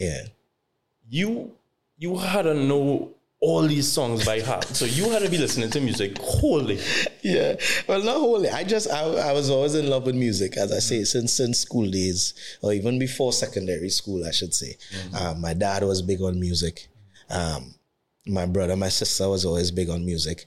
And my dad was calypso, and he used to love Luther Vandross, and he would go down the road, and then my sister, she's the eldest of the three of us, she would always she was Backstreet Boys and NSYNC, and she was Usher, and she was Celine Dion, and right, so I get that. And then my brother, who's a little bit older than I am, he's 3 years older than I am, you know what I mean, he would have understood what, the bigger in the dance hall arena. So it's like I was like, it was diversified. And then soca, soca is Trinidad and Tobago. Certain things I would just naturally know for myself as well. And fortunately for me, I just know real lyrics to songs. I'm one of those people who could pick up on lyrics real easy. So that kind of work in my favor too. So you really have to understand the song, how much to talk, when to talk. And then I think the biggest thing is most MCs have pockets. And not everybody could relate to everybody. Right? So you have DJs who would thrive in a downtown setting. Right, okay. Then you have DJs who would thrive in an uptown setting, because you see the same DJs in the same events in those brackets, right? Like demographics. Yeah, right? But then what DJs in your mind you think could play in a downtown party and shell in an uptown party at the same time? You know what I mean? And at the end, that's something I try to achieve. My goal was always to be the most versatile MC. And to a large extent is something that I am right now. Because in one weekend, I could go from doing a boat cruise, right, to doing some random club night somewhere, wherever, however far, it could be a Rima or ting, right? So then I could go to hosting a wedding, right, to then doing some kind of live broadcast somewhere else. Right? There are very few people who could do all of the above and still like be a stronghold in each field. Yes, I would agree that in some areas I would be stronger than others because they would have men who's strong in dancehall but they're not strong in soca. They wouldn't know R&B or they wouldn't know Afrobeat. You know what I mean? People have their strong pockets. But my thing was I should be able to go in any demographic, any age, any point in time and stand up and stand out. You know what I mean? Because you have the exposure. Yeah. So even if I ain't shell the most, you're not going to say, nah, he wasn't good. You'll still say, yeah, boy, he still hold it out. You know what I mean? Yeah. So as I say, even though I mightn't be, because I'll be honest, I'll have plenty men in a downtown and dancehall arena that would shell harder than me by far, right? Give you harder, the right arguments, everything you need. They'll speak the lingo. It's not that I can't do it, but as I say, I don't like to force things. I don't want to force what is naturally not me, all right? So I wouldn't be a heavy hitter in that sense, but it's not to say I can't go in that setting and hold my ground, all right? You know what I mean? I'll still hold my ground, all right? That's what I mean. Yeah. This might be a little heavy vibes, but like you always have to be like, you can't expect the energy of the crowd that you're not giving them, right? So if you want the crowd to enjoy themselves, you too have to enjoy yourself. You too have to be happy. But making yourself like that all the time must have like some, because it's always up and down. Life is about balance, right? So how do you manage the down? Because you must be tired and you must be feeling off and thing because of how much you gotta give to the crowd. How you deal with that? Like bad mind, boy. Just gotta push through. And that's the thing I tell people about entertainment in general. Because it's never about us. My job is to make people happy despite how I feel. My job is to make you enjoy yourself. You don't want me to come and say I'm not having a good day, but let me party. You go and throw you off like, what do you mean you're not having a good day? That's not the energy you come there for. Exactly. Nobody wants to hear that. From the time I hold that mic and go on a stage, my job is to lighten the mood or make it better. You know what I mean? So there were times I could say openly, and my dad passed in 2016, December the 15th. And that same weekend, I had some kind of Island Crashers party. You know, we still had to coordinate the event. You know, still had to go and work the event. You know what I mean? Funeral planning's happening and, you know, still are things I had to coordinate and do. It's not easy. You just have to put yourself aside. I mean, it's sometimes a lot harder than others. Sometimes you just kind of cancel some gigs, but like I can't cancel doing my own party, you know? So I kind of have to push through. You have the support of the other guys too. Yeah, correct. But it is not, because we're in hard times, dog. Yeah, like you and your girl, bacchanal, and I mean, you're tired, you're hungry, you're tired. It's like, I really had to go on the stage for an hour. And yo, it had like literally, had times I went events, blew mad, like upset, like not talking to nobody, upset, dog. Just take the mic, drop it. You just have to drop transform. it. Yeah, sometimes it might take a little 2 minutes to get in the groove properly, but God, boy, it's pressure. If I can even talk to somebody like that on a stage and hype that's commendable. But there's a high in it, and that's the thing. The high in it for me is even since I was young, I like to be the clown that entertaining everybody, right? That's always me. I like to I sing and I dance and do some kind of strippiness, making people laugh. And being a host, being an MC and doing events in particular is one way to get a lot of people happy at the same time. You know what I mean? And the events in some extent kind of reminded me of architect, because I have to build this experience from scratch. I have a blank venue, just a random venue that I now have to create this whole thing and stage and thing and tell a whole story. Is like I still getting to be all the art and everything that I like to do. I get to bring it to I get to bring it to life. You know, it's so crazy kind of how that happened. Full circle. Yeah. But you had to have like one set that you remember and you would never forget. One set I remember, boy. It had to be. It's like pure euphoria, because I could see that too. Yeah, like something just going perfect. The crowd, like you're just feeling the energy from the crowd. Yeah, boy. Nah, honestly, for some strange reason, I can't pinpoint one right now, like an exact moment that was like higher than every other moment. For some shit, I kind of forgetful too, so I might just randomly remember this and message all the next week. Hey, I don't remember, but there are moments where it's surreal, boy. And I think I can't say what I would say when we went on that Vibes with Voicey tour right after the pandemic. I think that was like one of those events, because it was more than one, right? Like those events, boy, I can't explain how, because one is right out of pandemic, right? When we weren't doing anything for a year and a half, 2 years, you know what I mean? And then we kind of developed this movement from the tour itself, from the live itself, sorry. So everybody already knew what we was coming to do, and they knew who we were. Like, you would not be at the Vibes with Voicey concert if you did not know what Vibes with Voicey was, right? So everybody just come in there understanding the assignment, basically. So it was just like we would run on stage and the screams and the noise and it was a high. I could see how people could easily get addicted to things like this. And it's not to say we are rock stars or we are not like you know them, you know, A-list celebrities and whatnot, but in just those little spheres and coming off a stage and people wanting pictures. You want a picture of me? Yeah, you know, it's just so kind of surreal in a sense. You know? It's crazy. But those stages, I would say, were some serious highs. Yeah. And one of the jumbies where you made Voice jump off the truck. I think it was the first time you did it. Boy, So people, that- I think I we were in the was crowd. worried for that man when I see that video. I was like, please let this man he jump off. definitely touching the crowd, but man, I surprised it all him. Men was losing their mind in the crowd. I think I was probably, I would say that is definitely one of the serious highlights, because the crowd went batshit crazy. I'm hold on to my shit. My shit's like, That was a man. No, I can't remember how you reach on top of the truck. No, like you just reach. I don't even know. And then you got anyone to jump too. Well, yeah, you was come. drunk You tell me you want to jump. I got to make you jump.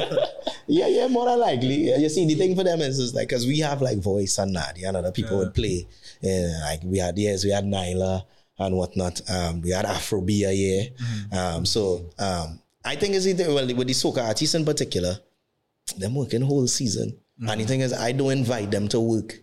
I invite them to enjoy the experience. It's like, if you want to play in Jumbies, I would facilitate your packages. Just come and play. You know what I mean? And I think it's just that release. You reach the end in a sense. Monday and Tuesday after. But it's like, we work hard whole season, you know, because most artists don't perform on the road unless you're trying to push for a road match hit early, you know? So it's like, hey. And then he just come and I said jump because he just do what he wants in the every year he jumping off the truck like just last year. What he jump off the truck last year for? I have no idea. Yeah, make sure you do it again this year. I should do this again. People say, no, he want to jump off the truck every year.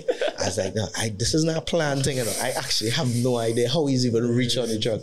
That's crazy. That was a moment. Yeah. Sure. I think the first year was because he had pandemonium, so he was actually performing. I think so. Yeah. Well, I could be wrong, but I think so. I think he jumped off the pandemonium. He jumped off the A song, though. I can't remember what song it was. But on that note, pandemonium is a banger. But I love that song. That's a banger. Something about that song makes you lose your mind. Yeah, boy. But okay, well, so since we're on Jumbies, how did that come about? So Jumbies is a collaboration between the guys from Island Crashers and the guys that do Tailgate. Formerly known as Wild Goose. Right. We were all together at that time. We were all together in Yuma. We were all in Yuma together. And I think we were just thinking about Juve a year, and we were just kind of analyzing Juve bands. And it was like we all love Juve parties, but we don't really have a Juve band for like us. You know what I mean? So it's like, all right, why is that? So like that's the first thing you have to do your research. It's like, all right, you kind of ask around. Well, Juve not really safe thing. Most people felt it was unsafe. And then the tradition of Juve itself, it wasn't really passed down to us that much, I would say, right? Like what actual Juve was for them when they dress up as characters and hit the street. Like our Juve is basically a party compared to that, right? When you're really thinking like that. So we realized we had to modify the concept of what Juve is for them. It can't just be in the street, walking in the street because your parents wouldn't let you go that. Yeah. Because Trinidad then and Trinidad now is two somewhat different, eras and times in terms of, just the general environment and, the crime and right. So we was like, how to make Juve feel safe to people? And that was the task we had.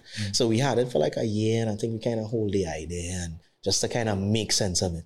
And we was like, all right, well, maybe if we start somewhere, go on the road for a bit and end somewhere that's safe, people wouldn't feel as though, like parents and, the older siblings would feel a little more comfortable saying, yeah, they could go to this Juve. And we kind of curated the idea of starting in the stadium and then hitting the road and ending in the stadium. So that's how we had the 4 phases. And then it so happened that we were able, because the 2 bodies that are dominant within the soca drum would be Tribe and Yuma, right? Yeah.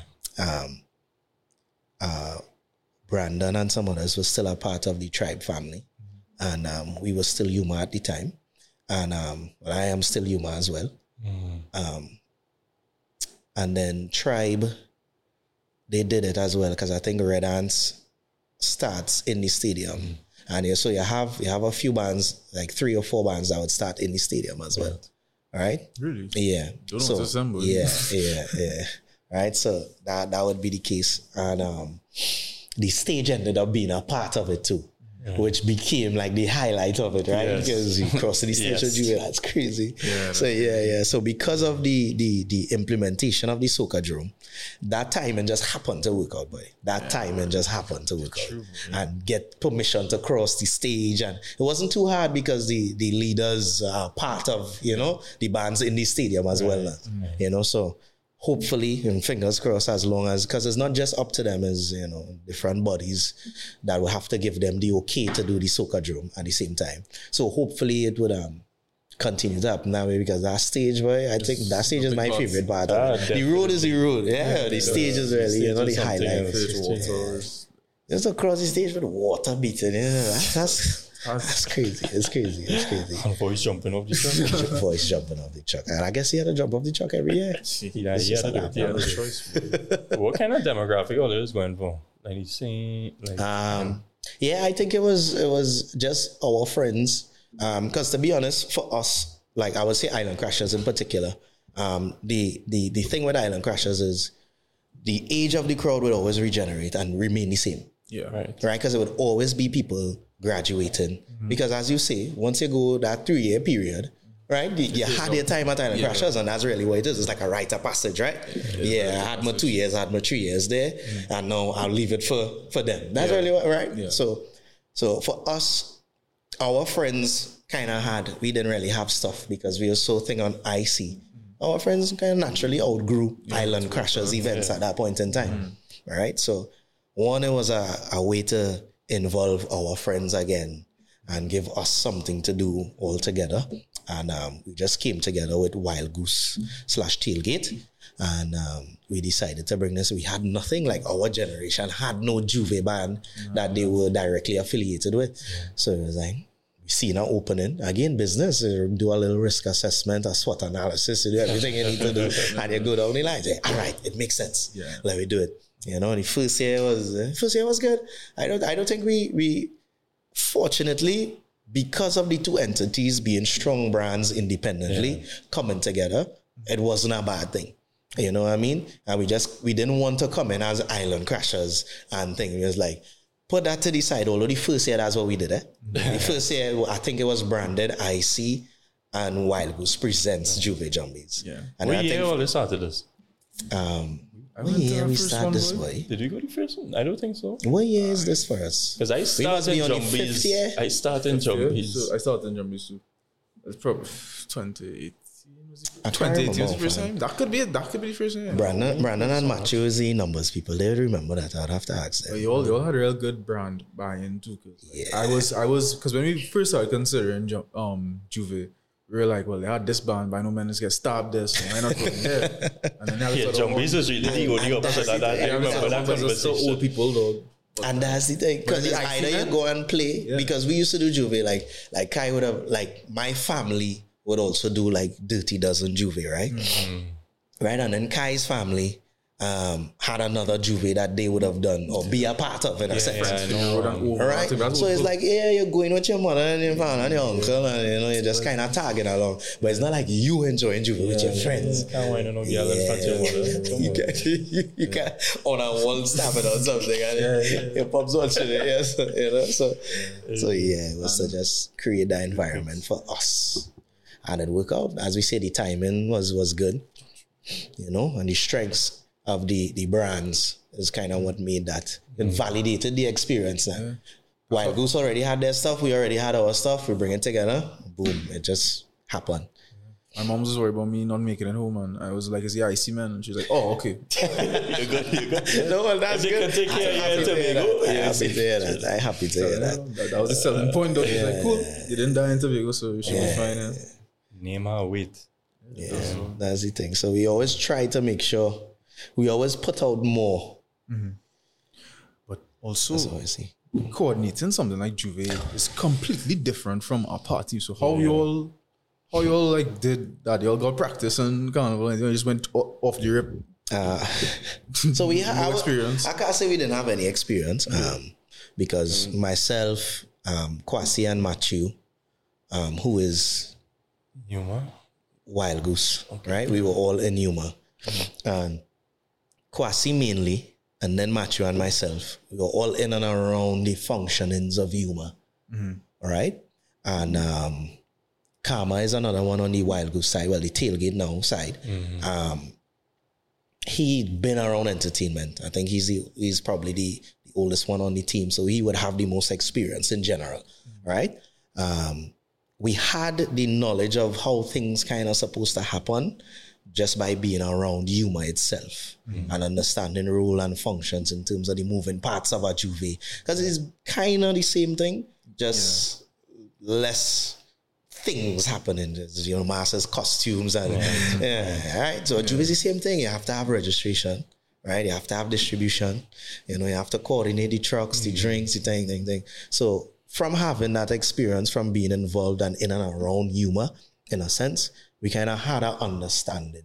So I think that brought us in, I would say we came in on 45 to 50% knowledge of how to make it happen. That's enough. Yeah, all right, it's kind of enough. And then outside of that, we have experience with events in general altogether. All right? Yeah, all together.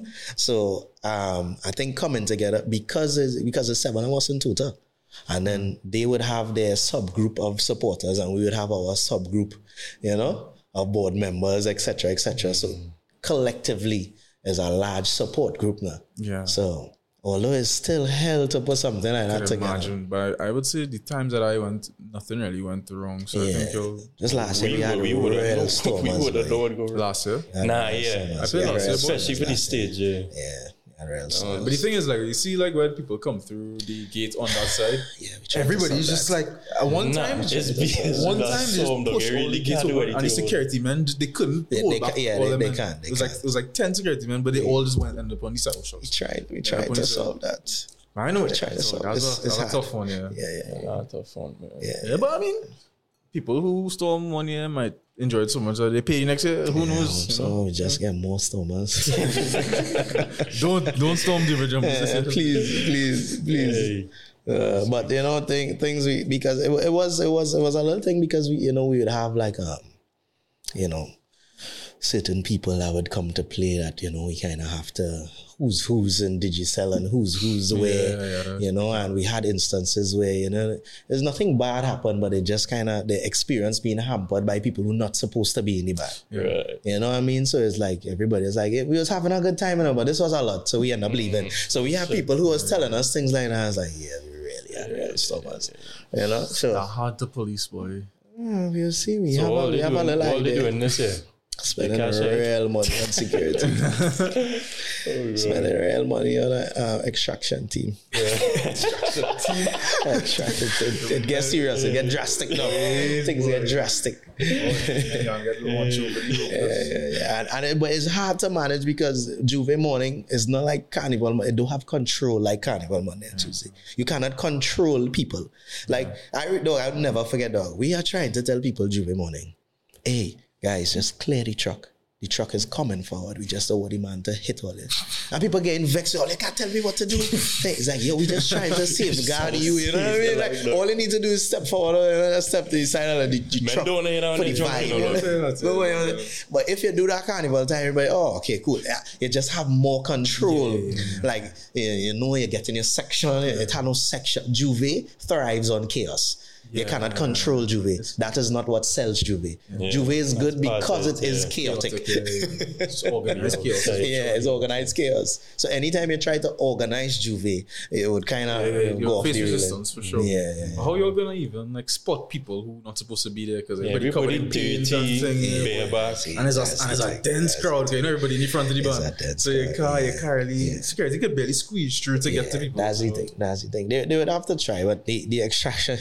Very large extraction team that we have in place. Line up by that gate. Some monsters. We have some serious lines of extraction taking place. So excited to hopefully that'll help me see. Unfortunately, we don't have a rowdy crowd. You know what I mean? People just really come to have a good time. And it's a nice crowd. Yeah. And it's a nice crowd. This year in particular, we have way more foreigners this year. You know what I mean? I think it's a go-to. I mean, it's the most like you're marketed well too. And then that's also the band people recommend to whoever. But we are the first band that market Juve like we would market a party. Juve bands will usually promote their bands the way we do it. You know, like promo videos and this and most bands, Juve is a niche thing. You know your crowd. You just send out. You have your certain graphics and whatnot. You just put the information. To me, like I see Juve bands starting to do that now. Well, friends with right? Copying. I won't say they're copying, but they realize it. Well, there is a transition in it now. You know what I mean? So, everybody kind of. I don't want to say. Well, I can say that. But I would say we have created a hybrid version of what Juve is, because what we do is probably the furthest from traditional. You know what I mean? Although we do plan on implementing traditional acts, but it's not usually so organized. We have a pre-party. Like usually bands would have their little pre-party in the street and then they go off and it's like, and now we have a separate zone for food. It's like we rent a venue as a food zone. You know what I mean? Nobody do no ladders, give you a little box or a little thing. So we curate it. It's an event. It's basically a large event we put it on here. You know, so it's like mass. So you have an independent food zone. You know what I mean? So, and I think that's why people because every year we really try to upgrade the experience as much as we could. We'll do a real good job. But the only thing next fall, is a Carnival band. You see that stress? You also come to that stress now, man. That's a different kind of stress. The design costume. That one different, boy. I mean, like I see it firsthand. Like it have no stop as soon as Carnival is done. They just start on the next year one time. Before. You know what I mean? 2-3 months before they started. Crazy. It's crazy. And well, Val, nowadays, the production that Val would put on is, you know what I mean? Oh God, I don't know how they do that. That's crazy. I plenty moving parts. I mean, they have this new one now came up. So I mean, if they do a good job man could keep an eye on it. Facts. You always get people. That's crazy. That's crazy. Spirit to refer to? Spirit. I think Spirit would be nice on your own. I just like the fact that I think competition is always a good thing. And for a long time, in terms of the sphere of things, the human, the tribe, and the brands under tribe. But I believe Spirit coming on board as well. And we do have a lot of other bands, you know what I mean? Like Paparazzi, I say, but this year, the kind of energy I see Paparazzi throwing in, like everybody just kind of, and I think just like it did with us, like those competition would breed success to the people who stand on it properly. You know what I mean? It is a way for people to develop. It makes you, you have to stop and think, yo, everybody up in the game. I have to do more to make my brand better. So it increases the value of everything now. And just make sure the price continues to stay down. That's it. Tiny pressure there. And that's the problem we face into that people don't see it. You know, food prices going up. Alcohol prices going up. Right? Production prices in general going up. Cost of labor is going up. Like, how could we cannot give all it 2018 prices in 2023, 2024? People still spending money, you know. You know what I mean? They were complaining, but they're spending our money. They will spend the money on the things they're sure about spending the money on. And that's the hard part. Why ticket prices keep going up? Because our production cost is going up. You know what I mean? Like, it have to go up one way with the other. Yeah. It goes hand in hand. But I find this, I don't know if it's just my age group or just the little circle I in, but I find a lot of people not playing this, I think so too. I think a lot of people... It's off the back of last year because of all the problems that they're having. I don't think it will be because of that. I don't know, but what do you think it might be? I genuinely can't was studying the crime. I was studying... The crime might play a part, but I don't know if it'll stop men from... I think crime is a huge part. Because crime is always an issue. Numbers always high. I know, but like... That's so sad to say. I feel men just... That's such a sad thing to say. Yeah. Maybe it was because, like, you know, come off of COVID. Yeah. Then expectations for this carnival was real high. Maybe it was under people's expectations. So they say, no, that gave it a break this year. Yeah. But I feel next year going to be real. Yeah, I think next year might be. Because last year did have a lot of kinks in terms of... Yeah, like supply chain. Everybody knows how my mark out for the first time. Yeah, too, but I mean, so I could also sympathize with the bands because all the men get through a curveball. People just try to produce something, you know, at the 99th hour in a sense. Yeah, and I know people like...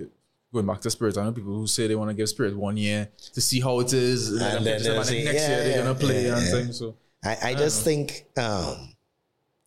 it's like I have plenty of friends from abroad who not coming again because of the crime situation. So just as a nation, we plaster crime on the front page of everything, which is a problem.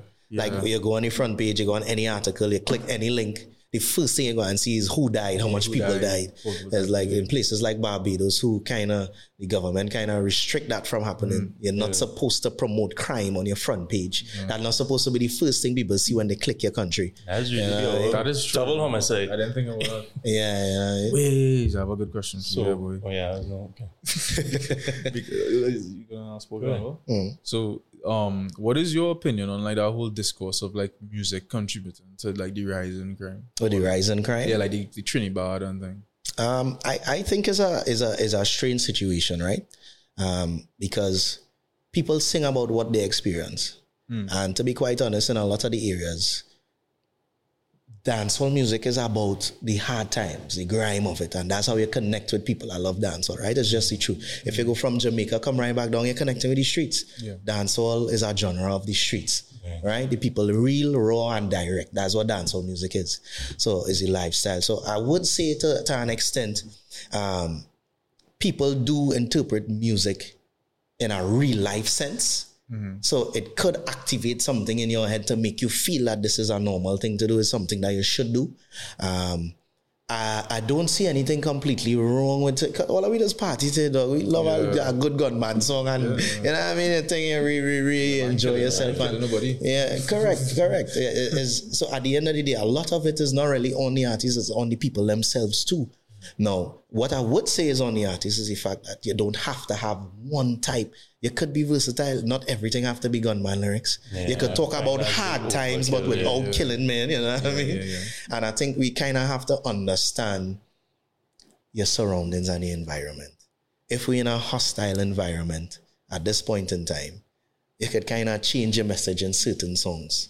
You know what I mean? Just try to curve it a little bit. You know what I mean? Sing something a little, because you'd have positive dancehall songs. TJ would do it.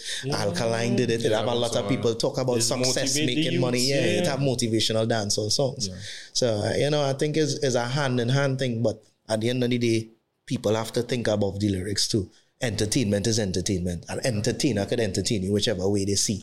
If they know somebody likes something, they'll sing about it. Because we all know when I got man tune is a big tune, that fella getting booked in every party. Yep. So they're going to sing about it, but it's just up to the person listening and consuming the music to understand it is just entertainment.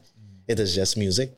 The things with youths, they don't have that kind of, they ain't be able to decipher that. And if you listening to that constantly, them lyrics just going into your subconscious mind. It does something to you. Like you feel evil is not the right word, but evil is the right word. You know? But I mean, not to action, to take action to your feeling, but like if you already going to do something along those lines, it could push you. Help facilitate the action, but not if necessarily you're listening to happy music all the time, you're gonna be happy. If I listening to I'll kill you and stuff. I could be moving grimy. You're moving grimy. I know people who listen to that type of music all the time, and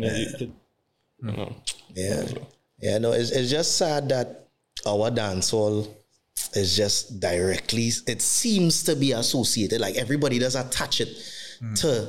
Now it does have I can't deny that it does have a part to play because with the attachment of the different areas and whatnot, right? But we really have good artists, dog. Like these guys be putting on quality music. So it's be so hard that, you know, somebody might feel, well, I can't go there and listen to this one, or he can't perform here because I'm afraid this happening. It's just kind of stifle the whole movement of what it is. You know what I mean? We would all love to see that movement reach as far as it could go, but it's just so many things surrounding it that's just kind of, and even within it is just, oh God, it's just so much, boy. I would love to see it go a lot further too, and I believe it could still, but you know, it's just how it shape up, man. I mean, it's not even really unique to Trinidad. I mean, like, look at like O-Block and thing in Chicago, like Little Dirk and King Kong. That man rapping about killing men in the street, and then getting in gunfights right after, and then rapping about the prison that they kill and same thing going on, just more popular. So I mean, it's crazy, man. Oh, I was gonna ask, since we were talking about Carnival and thing, if you were the Minister of Tourism, what do you think you would do? I don't find the government markets our Carnival well at all. So I don't know what kind of approach you would take or what you think they should implement. I just think that I don't know, but I actually think about this often, right? And it would often come up in conversations I would have with people locally and abroad at the same time. My example that I draw is Barbados tourism. You see Barbados in every carnival. They have a presence at almost every carnival across the board, especially in Trinidad. They have activations and fetes in Trinidad. They have radio ads that would run in Trinidad. They have Trinbagonian brand ambassadors once they're in that, you know what I mean? That represent, you know, Barbados tourism. And it was just people that they would get to spread the word about their carnival and just to keep it top of mind, right? As my business partner, Brandon, would say, like when you in England or wherever, and you could see ads running about like Carnival in Barbados and in different countries where there's no Carnival, you would see ads about whatever is that time period that is tourist oriented for them. And then it just kind of draw me back to the fact that, you know, our main focus is not tourism, right? Although I think people shy away from acknowledging the fact that one of the biggest, I would say, increases in our GDP comes from Carnival. And if anybody disagrees with that, they're a little insane. A lot of people from the top of the chain to the bottom of the chain receives a large influx, you know, of income because of Carnival, from the man who does sell water and food on the road, straight up to the owners or whoever venue and whoever invested. Right? So I think across the board, the amount of things that honestly, I think we could do a much better job. I think we should do a much better job. I think we should put more emphasis into Carnival and the structure and everything in and around it. There are a lot of things that, you know, just me and myself would kind of sit and analyze about Carnival that just, you know, don't really make too much sense. But, you know what I mean? There's plenty politics within everything. And everything is not that it's not as easy as 1, 2, 3. Never. But I genuinely wish, boy, Grenada is doing a way better job at promoting and highlighting their carnival. Barbados always did it. Jamaica, oh God, Jamaica don't stick with tourism and marketing and anything like that. You know what I mean? But I just see it as, with carnival is natural thing and oil and this and, our tourism just let it flow. Yeah. Upsetting. I know somebody from Trinidad playing Jamaican Carnival and not coming over. Yeah. And the problem is for foreigners, it is cheaper to go to Jamaica than it is to come to Trinidad. Yeah, Jamaica went cheap. Because Jamaica right there from Miami. Their Carnival cheaper too. True. All right? So they have more accommodation in terms they are the tourist destination number one. You know what I mean? They don't play with that. They don't. Yeah. So Jamaica already have the big name in terms of the place in the Caribbean. If anybody asks a random person name somewhere in the Caribbean, the first place I would say is Jamaica. That's just the only place they know too. Jamaica's heavy too. Yeah. And what about the carnivals in like Miami and like Nottingham and you've been to those? Yeah. How are those? Those are nice, but it's very different from ours. Each carnival is very different. Like Notting Hill and thing, but it's like third generation Caribbean people. Third to first. Yeah. You know what I mean? So it's people who live there, but your uncle and your father and your moms was from Trinidad. Right. So you still have your Trinidad roots because you come here once or twice. You maybe live here for a year. So, and the thing with those carnivals is because they are withdrawn from it. Remember, we drowning in soca here. We drowning in Trinidad here. So we don't miss it. You just appreciate something when you do have it. Yeah. So when they get a taste of it or they live abroad and they used to live here but live abroad now, when they go to soca fed days, back and because they don't get it. Yeah. So the carnivals there is just be such an energy, boy. And you see all the flags and the different countries and you have roots here and you have roots there. It's be crazy, boy. It's real interesting to see, boy. It's so beautiful to see. I guess people because they have soca in Japan now. Right? Japan has a little carnival thing going on now that's growing. That's crazy. Right? To think about that. They're adapting our culture and things like that. So, right? The culture and the ambience of our carnival is being exported in many areas. Jamaica saw the benefit of that when Jamaica has been doing their carnival years now. And it's only at a point where like Yuma and Tribe collaborated with some of the guys and like they really curated a different experience. Not saying that they did not have quality experiences before that, but I just saying that those are the reasons why like I would have ended up going to Jamaica to play because of the involvement of key players around Trinidad in it, right? So I think after that, when they saw that influx, like Jamaica running full speed with Jamaica Carnival, you know what I mean? And Jamaica Carnival is growing every year. Like their bands already hitting numbers that our big bands hitting and thing here. You know what I mean? They don't have as many bands, you know what I mean? Yeah, but the carnival itself, people exporting it everywhere. It's cream. Tourism, it makes sense. Yeah. Which one was your favorite besides Trinidad? Last year? No, in general, all the carnivals you've been to, which country? Grenada.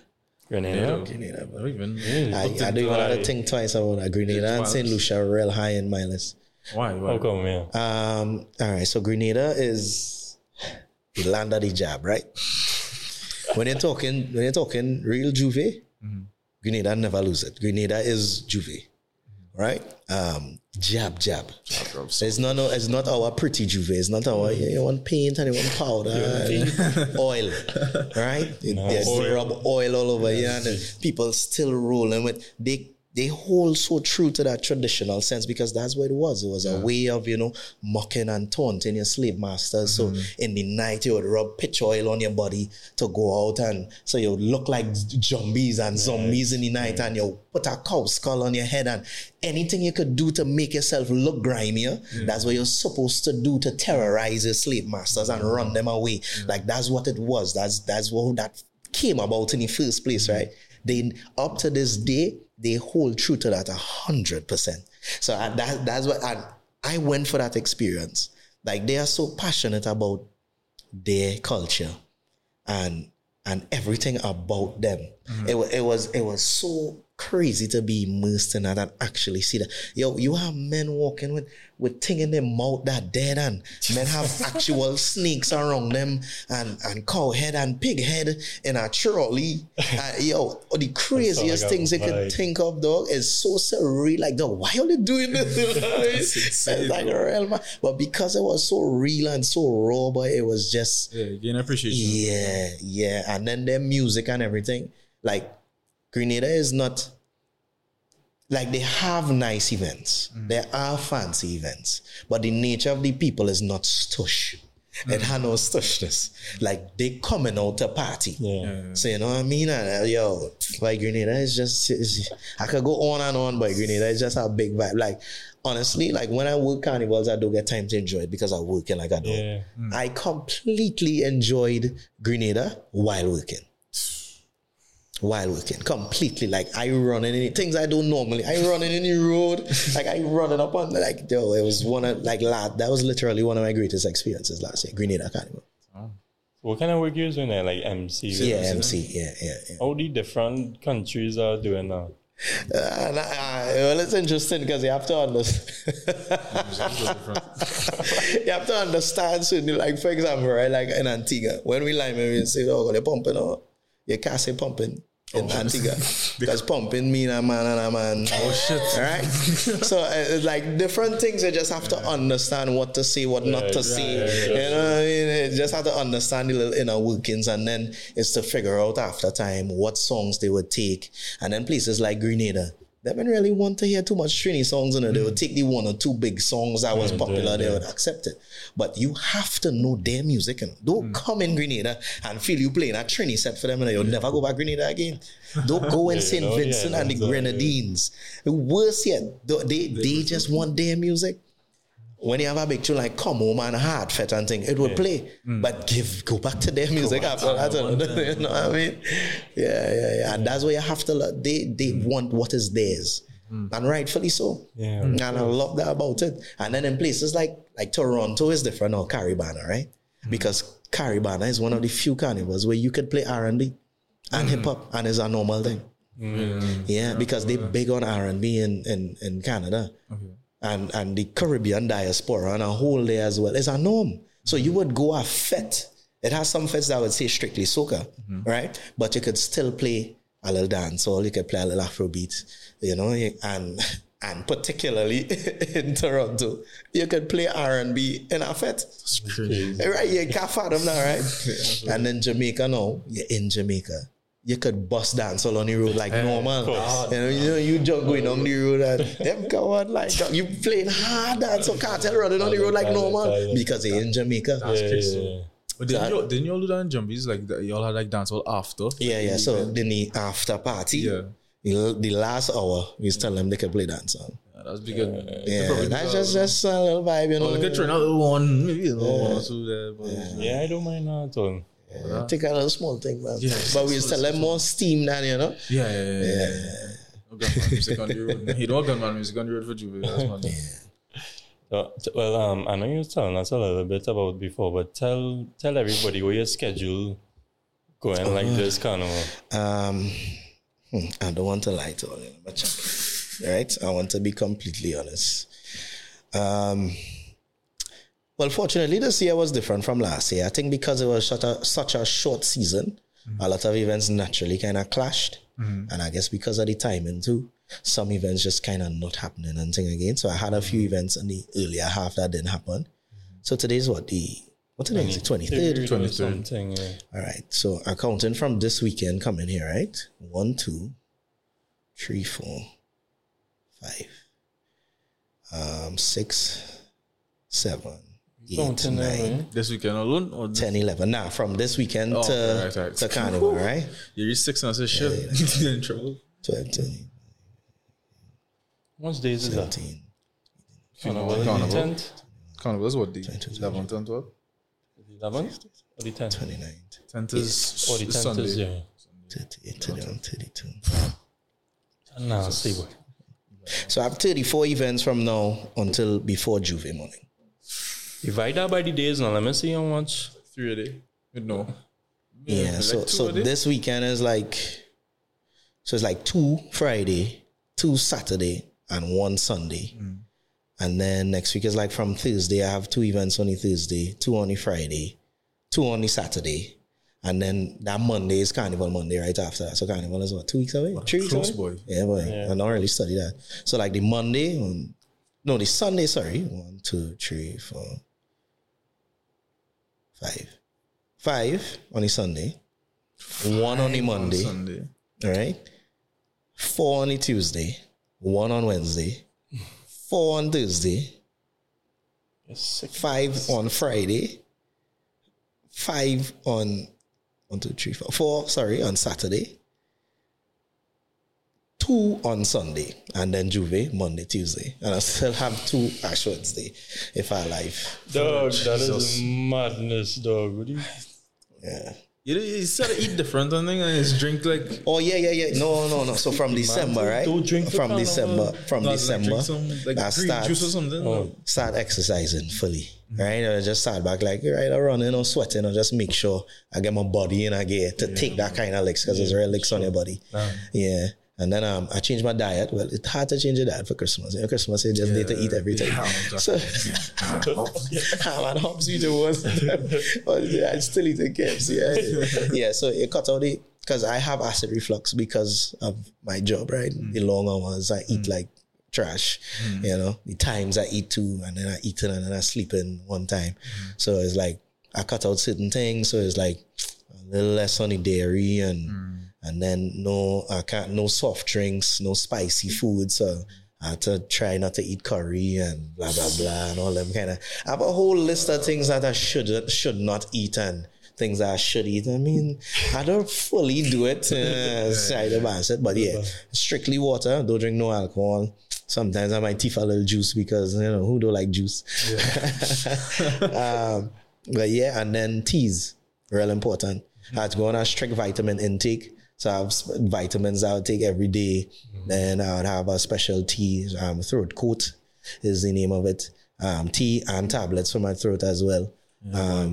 If your voice gone there. Room temperature water only. Yeah, I can remember my voice is how I make money. I can't lose my voice, so I can't play with it. Yeah. You ever lose it, are you? Yeah. The honestly, this whole regimen that I am on now is sad because what was it? We had Carnival before. We had Carnival in 2022. That was... Or no? What was the Carnival before that? That was probably one before the pandemic. Yeah, the one right before the pandemic. Yo, my throat was bust up. Like, dog, my throat bust up to the point where I was be spitting blood and things sometimes. It's be bad. Yeah, I can imagine. There's real pressure on your throat and the muscles and everything surrounding your voice. You know? It's pressure. It's mash up your throat. After one party, I just lose my voice. Yeah. That's the thing. There's 5 in a day. I need screaming loud. I was like screaming. And I can remember I'm not sleeping properly to recover and all these kind of things. So, yeah, I personally have to go. Some people are a little luckier. They could do all them things and not have to change the diet or anything. And I just have to do it, you know. And that's the only reason I survived, because last year was the first time I had so many events. I had like over 60 events to do and only made it to 58. But if I did not go on that whole, you know, regime of things, I wouldn't survive. And every Ash Wednesday, I crash, except last year. Last year was the only one I wake up Ash Wednesday and I was just tired. But like years before that, I'd wake up cold sweating, like my body completely destroyed because it was too much. So that is something to go through now. Yeah. How you manage you have a gal on there? Yeah. How you manage your relationship? It's a lot. It's not easy. She had to be a type of woman to take care of a fella like that. It takes a lot of understanding from your significant other. A lot of understanding. And you get all of attention too. Yeah. They need patience, they need understanding and security. Yeah. They need to be a bit secure in themselves as well. Because as you say, it's a lot of intention. So you would be a horse on there. Yeah, but it's our job to make sure they are secure as well, right? You know what I mean? So, you know, things like that. So, yeah. That's easy. It don't be easy. Yeah, but I tried to do Juve into Carnival last year, boy, and I woke up that Monday. You know, shit. Yeah, that's Like one day. One day. That's one day. yeah, that's like think about it, right? As I say, the Thursday, I'll hop on a diet. Thursday I have 4, Something.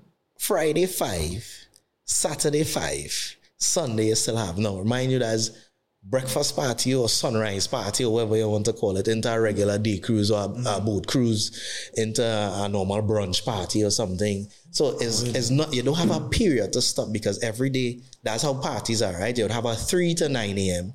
You'll probably have something that's starting in the middle of the day somewhere. So the middle of the day is 9 to, like say 9 a.m. to 5, 6 maybe. You have early evening events that would start like 3 p.m. and end, because it's in the week too, right? And some will end like 12 or 1. And then you have normal nighttime fete, even in the week, that will go from 10 p.m. to 3, 4 a.m. And then you have our next party starting one time at 3 a.m. the next morning, that same morning. So from Thursday to Sunday is the same. You literally get naps from driving one. Yeah, I was now about to ask you, how you sleeping through that? I do the wrong thing, and I just because it's me, I drive everywhere. I don't about to have a driver. No, I don't have a So driver. I you, drive everywhere. that's not good. my Last year, I drove everywhere. I drove everywhere. Driver boy. Yeah, You just fall asleep at the wheel. Nah, I don't. So which is why I could do it, right? I do. If no matter how tired I am, I'm not going to fall asleep behind me. Yeah, That's just, fortunately, I just have that ability. I'm a thing, not on wood with that, but you know what I mean? I just, and most times I would be with somebody in any which case, so. That's bro, I feel tired thinking about that schedule. it's literally be in zombie mode. And special lozenges and things too. I like my honey, just help a little bit. But yeah, lime, honey, ginger. Yeah, that's Rick real good. That's Yeah, but like that man, voices be eating raw ginger. Raw, like biting raw ginger. All right, I can't do that shit. That's like that. Yeah, that put it in some kind of tea for me though. I ain't drinking no raw ginger. Yeah, it's crazy. Yeah, like what? So Ding Dong last year, Ding Dong had over 100 events to do. I want to. But it was different because remember for artists, it's like you have 20, 25, 30 minutes on a stage. Like for us, it's hours, so you could do more as an artist. Oh, okay. Yeah, 15, 20 minutes on a stage and you kind of is no, but it's crazy. He had over 100. Could imagine. I don't know how to pronounce his name. Is Michael TJ? Michael Tesha. Yeah. Michael TJ. Oh yeah. He having that thing. The year Ding Dong had last year. He's having that this year. Yeah. Not good for him though. Yeah. He's excellent, man. Having a monster season right now. I love that film. Deserve that. Yeah. But the people just wouldn't know that, dog. It don't be easy. Yeah, you don't really think about it, though. Yeah. And then in times, remember, I still had to prep for Juve. I still, and then I coordinated Wednesday night mass for Travis as well. You know what I mean? So it's still had things. And then you still have your regular business. If, let me say, somebody have a regular job or a regular business as an MC, they still have all. And then who have it? Fortunately for me, I don't have any kids or anything like that. I have to attend. You know what I mean? Like, that's a whole next thing, though. I have a girl still. But if you have a child, you have no, like a girl can be, but no girl ain't going to be understanding when you have a, like, you have to have a gem of a woman. or like a huge support system. Yeah. To really say, you do what you had to do, we would hold it down. That's crazy. That's insane. Yeah. But I mean, you have so much going on. Like, what more could you do? Like, what is your plan? Honestly, I want to gravitate more towards events, right? We have been doing events abroad as well. We did one in Barbados last year. We've done Miami a couple of times before. We've done 1 or 2 stuff in New York as well. Was this IC? IC, yeah. We did IC Miami for a couple of years back, and then we kind of stopped. We did IC and Josh J. Static is his brand. Mm-hmm. They have something called Imagine Weekend in Barbados. We did an event with them, Neon Blocko, right in November last year, 2023. So we do intend, and I guess with the Vibes with Voicey team and more guys, we do intend on doing more events outside. Because the US dollar to, different kind of coin, you know what I mean? So yeah. Once we have the opportunity to do it, we would continue to branch out and do more things like that. But it's more stable with events. It's like I could sit here and plan an event. It might take months to plan it. I might just need 1 or 2 site visits, even if I have to travel to do it. And I could do it.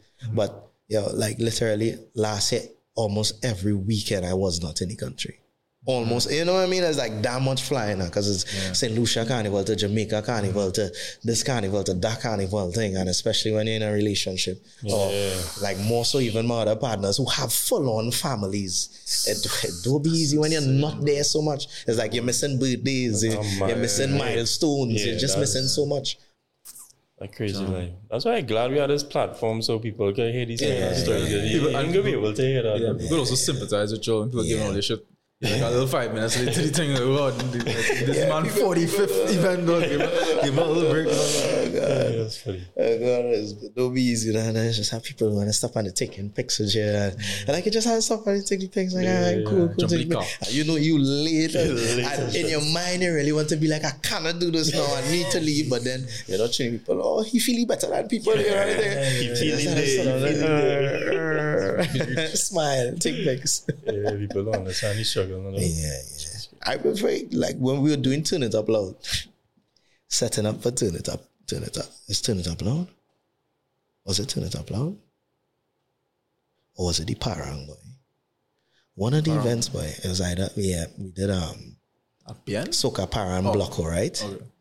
And it's either Soca Parang Blocko or Turn It Up Loud. One of the events I was setting up for, and I feel like it was Parang. We had to switch the venue 3 hours before the party. So why? Bruh, so you had to pay for 2 venues? Yeah. What happened there?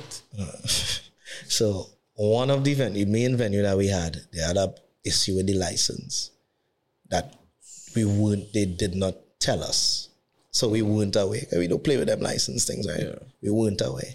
And it's on the day a police officer came for another reason, like one of the, I think he was an inspector or a sergeant. I think he was a sergeant, something. So he came and he was like, man, where's this big setup here? I know this venue don't have no thing. So because he came there for something else, he ended up seeing all the commotion taking place. And he kind of put some questions into it and stick me to the board with it. So we try every call we could make straight up the ladder, we try. And it was like 4 hours before the event. So it was like, nah, it can't happen. Had to switch venues. So as a promoter, that's the worst thing. We kind of worked it out. We worked it out with the venue after. So as a promoter, it's the worst thing you could do. You know, it's 4 hours to change a venue. That's crazy. After you fully set up a venue. That's crazy. Fully set up. Got a venue fully set up since the day before. You know what I mean? It's just the sponsors coming in and putting up their stuff now. I was like, yo, how we doing this, man? How that working through? So everybody, because people come in to set up stage and thing, that's separate people. You gotta call them back. You gotta pay them again. And it's Christmas time where everybody, all the providers, you doing some end of year function for some corporate entity. So everybody's split and all over the place. And so it's like, yo, we just need this app. So there's a lot of extra money had to be spent. And that's one of the examples I was referring to it. You can't expect that to happen in an event. And with something like that, you don't really got profit just because but that venue changed from here to there. I ain't going there. Just give me back my money. So you have to refund real people regardless, you know what I mean? But yeah. That's rough. Yeah, the real thing on your feet. Yeah. But what I was going to say is that like that I was upset, obviously. I was pissed off. Right? And I having to deal with everything and his phone calls from my side. I was annoyed. And somebody running me down to take pictures. Right? And the venue. So they were just so right, they came, there's like they wait. So somebody stopped them like on the earlier half. It's like he busy handling something. Yeah. They stick around for like an hour, boy. So I stop, I take the picture, right? So and there's 3 of them and another person was like, well, just hold on and do a video for us now. We get voice to do a video. Yo, I just wanted to blow up. I just had to pull myself back. I said, sorry, I cannot do this video right now. I have a lot going on. And said, but voice, you stop and do the video with me. Why you just can't stop and do a video? I was like, I said, sorry, ma'am, I just cannot stop to do a video right now. I'm dealing with plenty. I apologize. I can't. Maybe another time thing. And I just had to move on. Yeah. Man tripping off it. And to me, I don't know if she would have understood at that point in time he really doing something. You know what I mean? Dog, that's crazy. Yeah. It will be easy, right? It will be easy at all. What was it? I feel we get through a good bit. See? What time you started? Why? 2 hours ago. What time that? Yeah, it's 11 o'clock. That's crazy. Is it 11? So I told you that. It's That's flying. crazy. It's flying. Yeah. Nah, that was crazy. good though. That was a nice episode. Yeah. You can do a voucher. It's be so crazy talking about these things. Very reliving all them little moments and things. That's why I'm so happy that all our guests say that, you know. Yeah. 'Cause we don't really stop to think about it because we just doing that. You go through your whole life right now, you know. Yeah, I swear, boy, that's crazy. Whole life on video. Bro. Well, most of it. Yeah, man. You show your children this when you have them. Yeah, exactly that. I remember my mother thought I was doing drugs because I was doing club night. Because after working in Roscoe's and thing, right, I started doing like nights at Roscoe's or area, and eventually we were doing 51 for some time and kind of things. But it's like she didn't understand events now, man. It's like I couldn't, like at the time I didn't understand, but when I grew older and I look back on it, I had an understanding of it.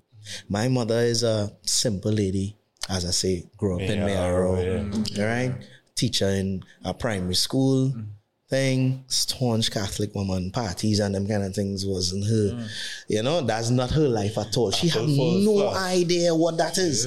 You know what I mean? So she would have always tried to, like, when she asked my brother told me that we real laugh because club nights, it would make money. That's when I know start to make a little, hey, at a good club night, I come with a 4,000-5,000, thing. Well, all right, yeah, a good club night, you could make a little piece of dust thing.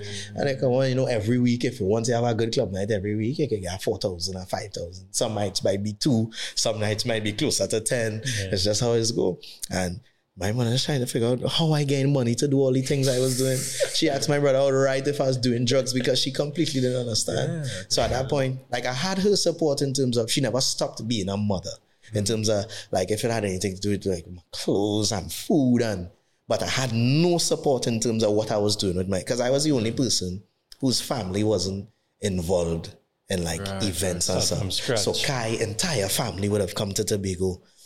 Brandon entire family, Nikolai entire family. So that's where we'd always have a lot of support because their family is huge and involved, which also became my family, of course, you know what I mean? But, you know, I didn't like my mother, my father was split at that point in time. You know, daddy was doing his own thing as before he passed, you know? So he would like call and check up and thing, but my support was more my brother. So my brother would be the one who was there. But it's still like, oh, how dare it? But they had the whole family there with them and thing. So I used to be real disgruntled by it. And I didn't really have the support from my dad that I wish I had, you know, back then. So I was real disgruntled by a lot of things, you know what I mean? So I couldn't see it. And then after a while I say, you know, I really can't fault her for saying things or her trying to get me away from doing it because how could she help me grow in a field that she have no idea of? Exactly. And as young people, we could never understand because all we'll see is that she fighting me down. She don't want me to do what I want to do. She don't want me win. That's what she said. All she was saying is just go get a normal 8 to 4. Yeah, because in her head, that's what's, you know, stable. That's stable. Best for you. Yeah. Like, you know, I say, I don't want to 8 to 4. And because of how bad she wanted me to do a 8 to 4, I vowed never to work at 8 to 4. I never worked at 8 to 4 in my life. What you think about your success now? She's honestly kind of she at the beginning it was hard for her to believe because I just remember it was a time where she would see the events and then she would have saw me because I hosted things like Soca Monarch on live TV and whatnot. And like I would have done like ads for Digicel and White Oak and different people that she would have seen on TV. So we would have family members, hey, look, I see Jared on TV. Ting. So, you know, those kind of things she would kind of be proud of. And then she would see that things was happening and I could pay for this and I didn't need her for this. And if she needed something, I could help with this. And then I get a car on my own merit. And, you know, things was happening on my own. And she would be like, well, all right, things just really making sense. Like she started to see the sense in it. At certain points, she would ask, well, how this does happen? Or like, why this, you know, how you get into it? And I'll kind of explain, or my brother would explain. My brother was more mouthpiece. I never had time. I was doing what I had to do, you know? And then, especially with the traveling, it was like, and then now I would hear her on the phone, I was like, yeah, he don't come from so, and he had to go so, and he never hold me traveling all it. And then, you know, because different things happen, because there was a time I had to host something for the government where it was me sitting down having a conversation with the Honorable Dr. Keith Rowley. You know what I mean? And so it's like to see that, you know, somebody was giving her trouble however long. She sit down having a conversation with, you know, Dr. Rowley on TV, like how this, you know what I mean? So it's like, you know, and you know. Oh, you reached there though? How? Yeah. It was a youth initiative actually. Right. So it was like a youth forum that they were streaming at the point in time. So it was youths in different aspects, and our aspect that we were covering was entertainment. Right. So, you know, we just had to have a sit down and conversation with him about entertainment. And so people in different fields, agriculture, etc., were all having different conversations, and each group had hosts to kind of bridge it. So I happened to get that opportunity at that point in time to talk about that. Did you ever take your mom to any events for her to actually see what? Never. I don't think my mom. Party. Crazy. I cannot envision my mother in a party watching young people grind up on me. In the back, just take her eyes.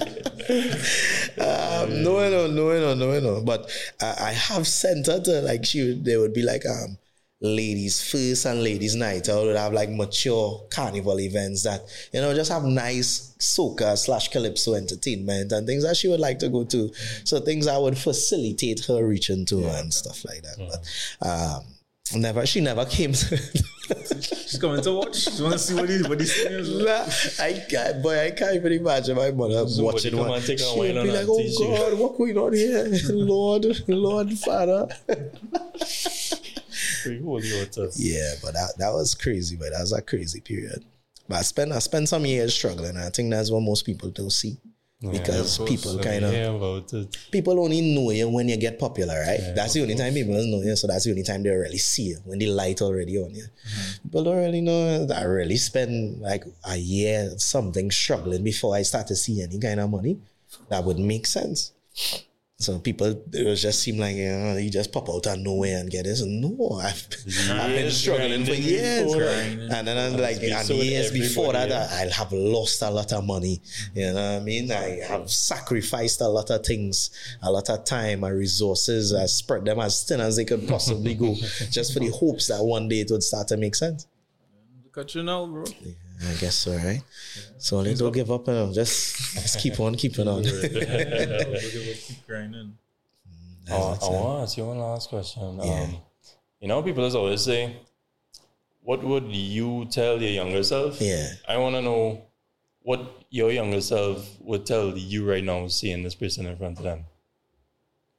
We'll probably say, boy, that's crazy. That's crazy. Boy. I can't believe that actually happened. Yeah. You know, because to me, I never really had, like, I would plan, but I'd never had a vision of where it would go because I never expected to be in any of this. You know what I mean? It's like it's not to say when I was small, I was like, I want to be an MC and I would plan. It's like everything just kind of happened by chance. So it's like I reach one point and, hey, try this door open. And I'll just be like, walk by faith. All right, well, let me just try it just for trying its sake because that's naturally me. I am one of the people who would jump off a cliff and build my wings going down. I don't know if I could fly or not, but if I can't, I would find a way to fly. That's me now, boy. Like, I don't care. I am going to fly somehow. So I would just run in. That put me into plenty trouble. I bounced my head plenty with that, you know. That's why I have failed a lot because I was never afraid to jump. I jump without looking. Times too.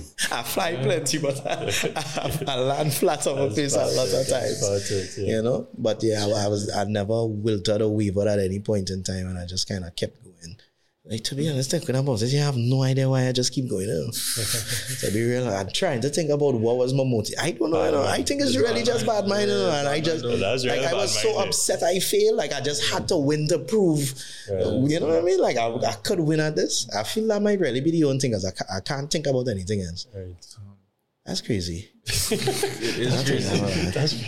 It is crazy though. And then now I hear that's real crazy. Yeah, you're the same person too. Though you just like. Nothing changed. Yeah, same stupid person. Straight, you know. As people always say, how come? That's one thing. That's one compliment that I take, because I don't really take on when people tell me that much. So the fact that, you know, especially people who know me, I always say, you know, it's always somebody who never really changed with how I'd react to people and them kind of things, is because I just think it's kind of how I grew up to it. I grew up around people who ain't afraid to tell you when you're doing shit and to pull you back down to it now. And I think naturally, how I grew up with my dad was the real Major Penny, by the way. He was actually a major in the army. But he was really, he was that guy. He was the people's person. I'm like, always down to it. And he would always teach us, you know what I mean? Whether you should be able to talk to a janitor, to a business executive, and have a conversation with both of them. You know what I mean? And hold that conversation in any room, no matter who you're speaking to. You know, and I think that was something that unconsciously or subconsciously stuck with me. You know what I mean? And that's always I treat everybody the same way. It doesn't matter. You know, I don't believe in somebody should be above anybody. I believe, you know what I mean? At the end of the day, we all people, dog. We could all bleed if we get cut, and then we all go in the same place when we die. You know what I mean? So I don't believe in treating it. I think that's probably the only thing that kind of kept me grounded over the period of time. Although I've seen instances where this could really make you get carried away. Yeah, that's what I'm saying. That's why it's commendable that you say like that. It could go to your head really easy. And I see why it would happen to a lot of people, but my goal is to ensure that doesn't happen to me. I don't think it's necessary, you know what I mean? But I mean, there are levels to the thing. As I say, this is just one level, which is just here. And that's why I think it always have somebody bigger. And you know what I mean? So to me, it's still like it. Yes, I reached this point, and yes, I am appreciative of all the accolades and all my achievements and everything. I would never deny that or downplay that in any extent. But I have so much people doing bigger things. And, you know what I mean? It's like, yeah, I'm grateful to reach here, but all right, nice. I can do more. You know what I mean? Yeah. I never really spoke about that before. That's very strange to think about. Love that. Good content. All right. Well, you good to wrap up? Yeah. Cool. I enjoyed that episode a lot. Yeah. That was a good one. I mean, I was going to say you're good on the mic, but well. Thanks, Jordan. Hey, thanks, man. Not like I get paid to speak. All right, really. Okay, guys, that brings us to the end of episode 12 of the Odyssey podcast. Today we had the pleasure of sitting down with Major Penny. Mm-hmm. This was a very charismatic, a very high energy podcast. You know, he brought the MC energy to us today. We would like to say that we're really appreciative for you coming on. Amen. This is a long time coming, but in secret you didn't know. Yeah, I didn't know apparently. But yeah, we definitely really appreciate you coming on. You know, it's Carnival season, you're real busy, and you know. Yeah, I definitely appreciate being here. Sorry, I'm horrible at seeing messages and reading my phone. Just to say I'm that way across the board, and that is a problem everybody would have with me from management. I mean, it shouldn't be something to brag about, but it's just a fact. I'm a little bit. I try and I'm working towards it. You're busy doing busy, I understand. Yeah, but you know, I genuinely appreciate being here. I appreciate what you're all doing at the same time. Because even as I was saying, a lot of the things I spoke about tonight, a lot of things I never really had time to touch and say and kind of think about in retrospect. You know what I mean? Just kind of throwback things like that. So, and I really get the energy that this is something that is not about you all, you know? You're already trying to extract information and knowledge from people so everybody else could benefit from it at the same time. So I think what you're all doing is of extreme importance. And I appreciate you all actually taking the time and putting the emphasis into doing something like this and with the quality that you're doing it with. So I hope you all continue doing things like this. And from what I've seen and from what I've experienced as well, I know you all have some great things to do with this, boy. Right? So all your blessings for having me.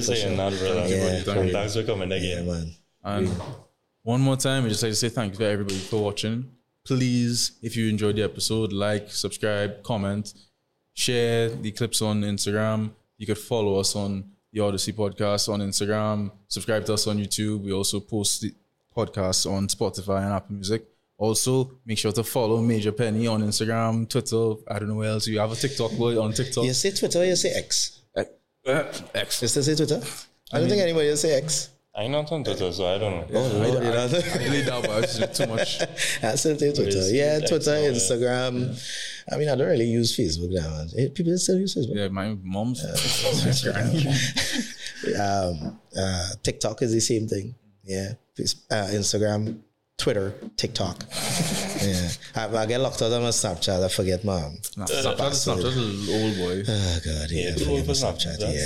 Yeah. And that was years now, and I just never. I was like, But yeah, we're extremely grateful for all of you who continue to support us, and we will do our best to keep it coming and keep improving and bring on more interesting people for you guys we can learn from and better yourselves. Yeah. So thanks Thanks for the support, guys. Thanks for Love. the support.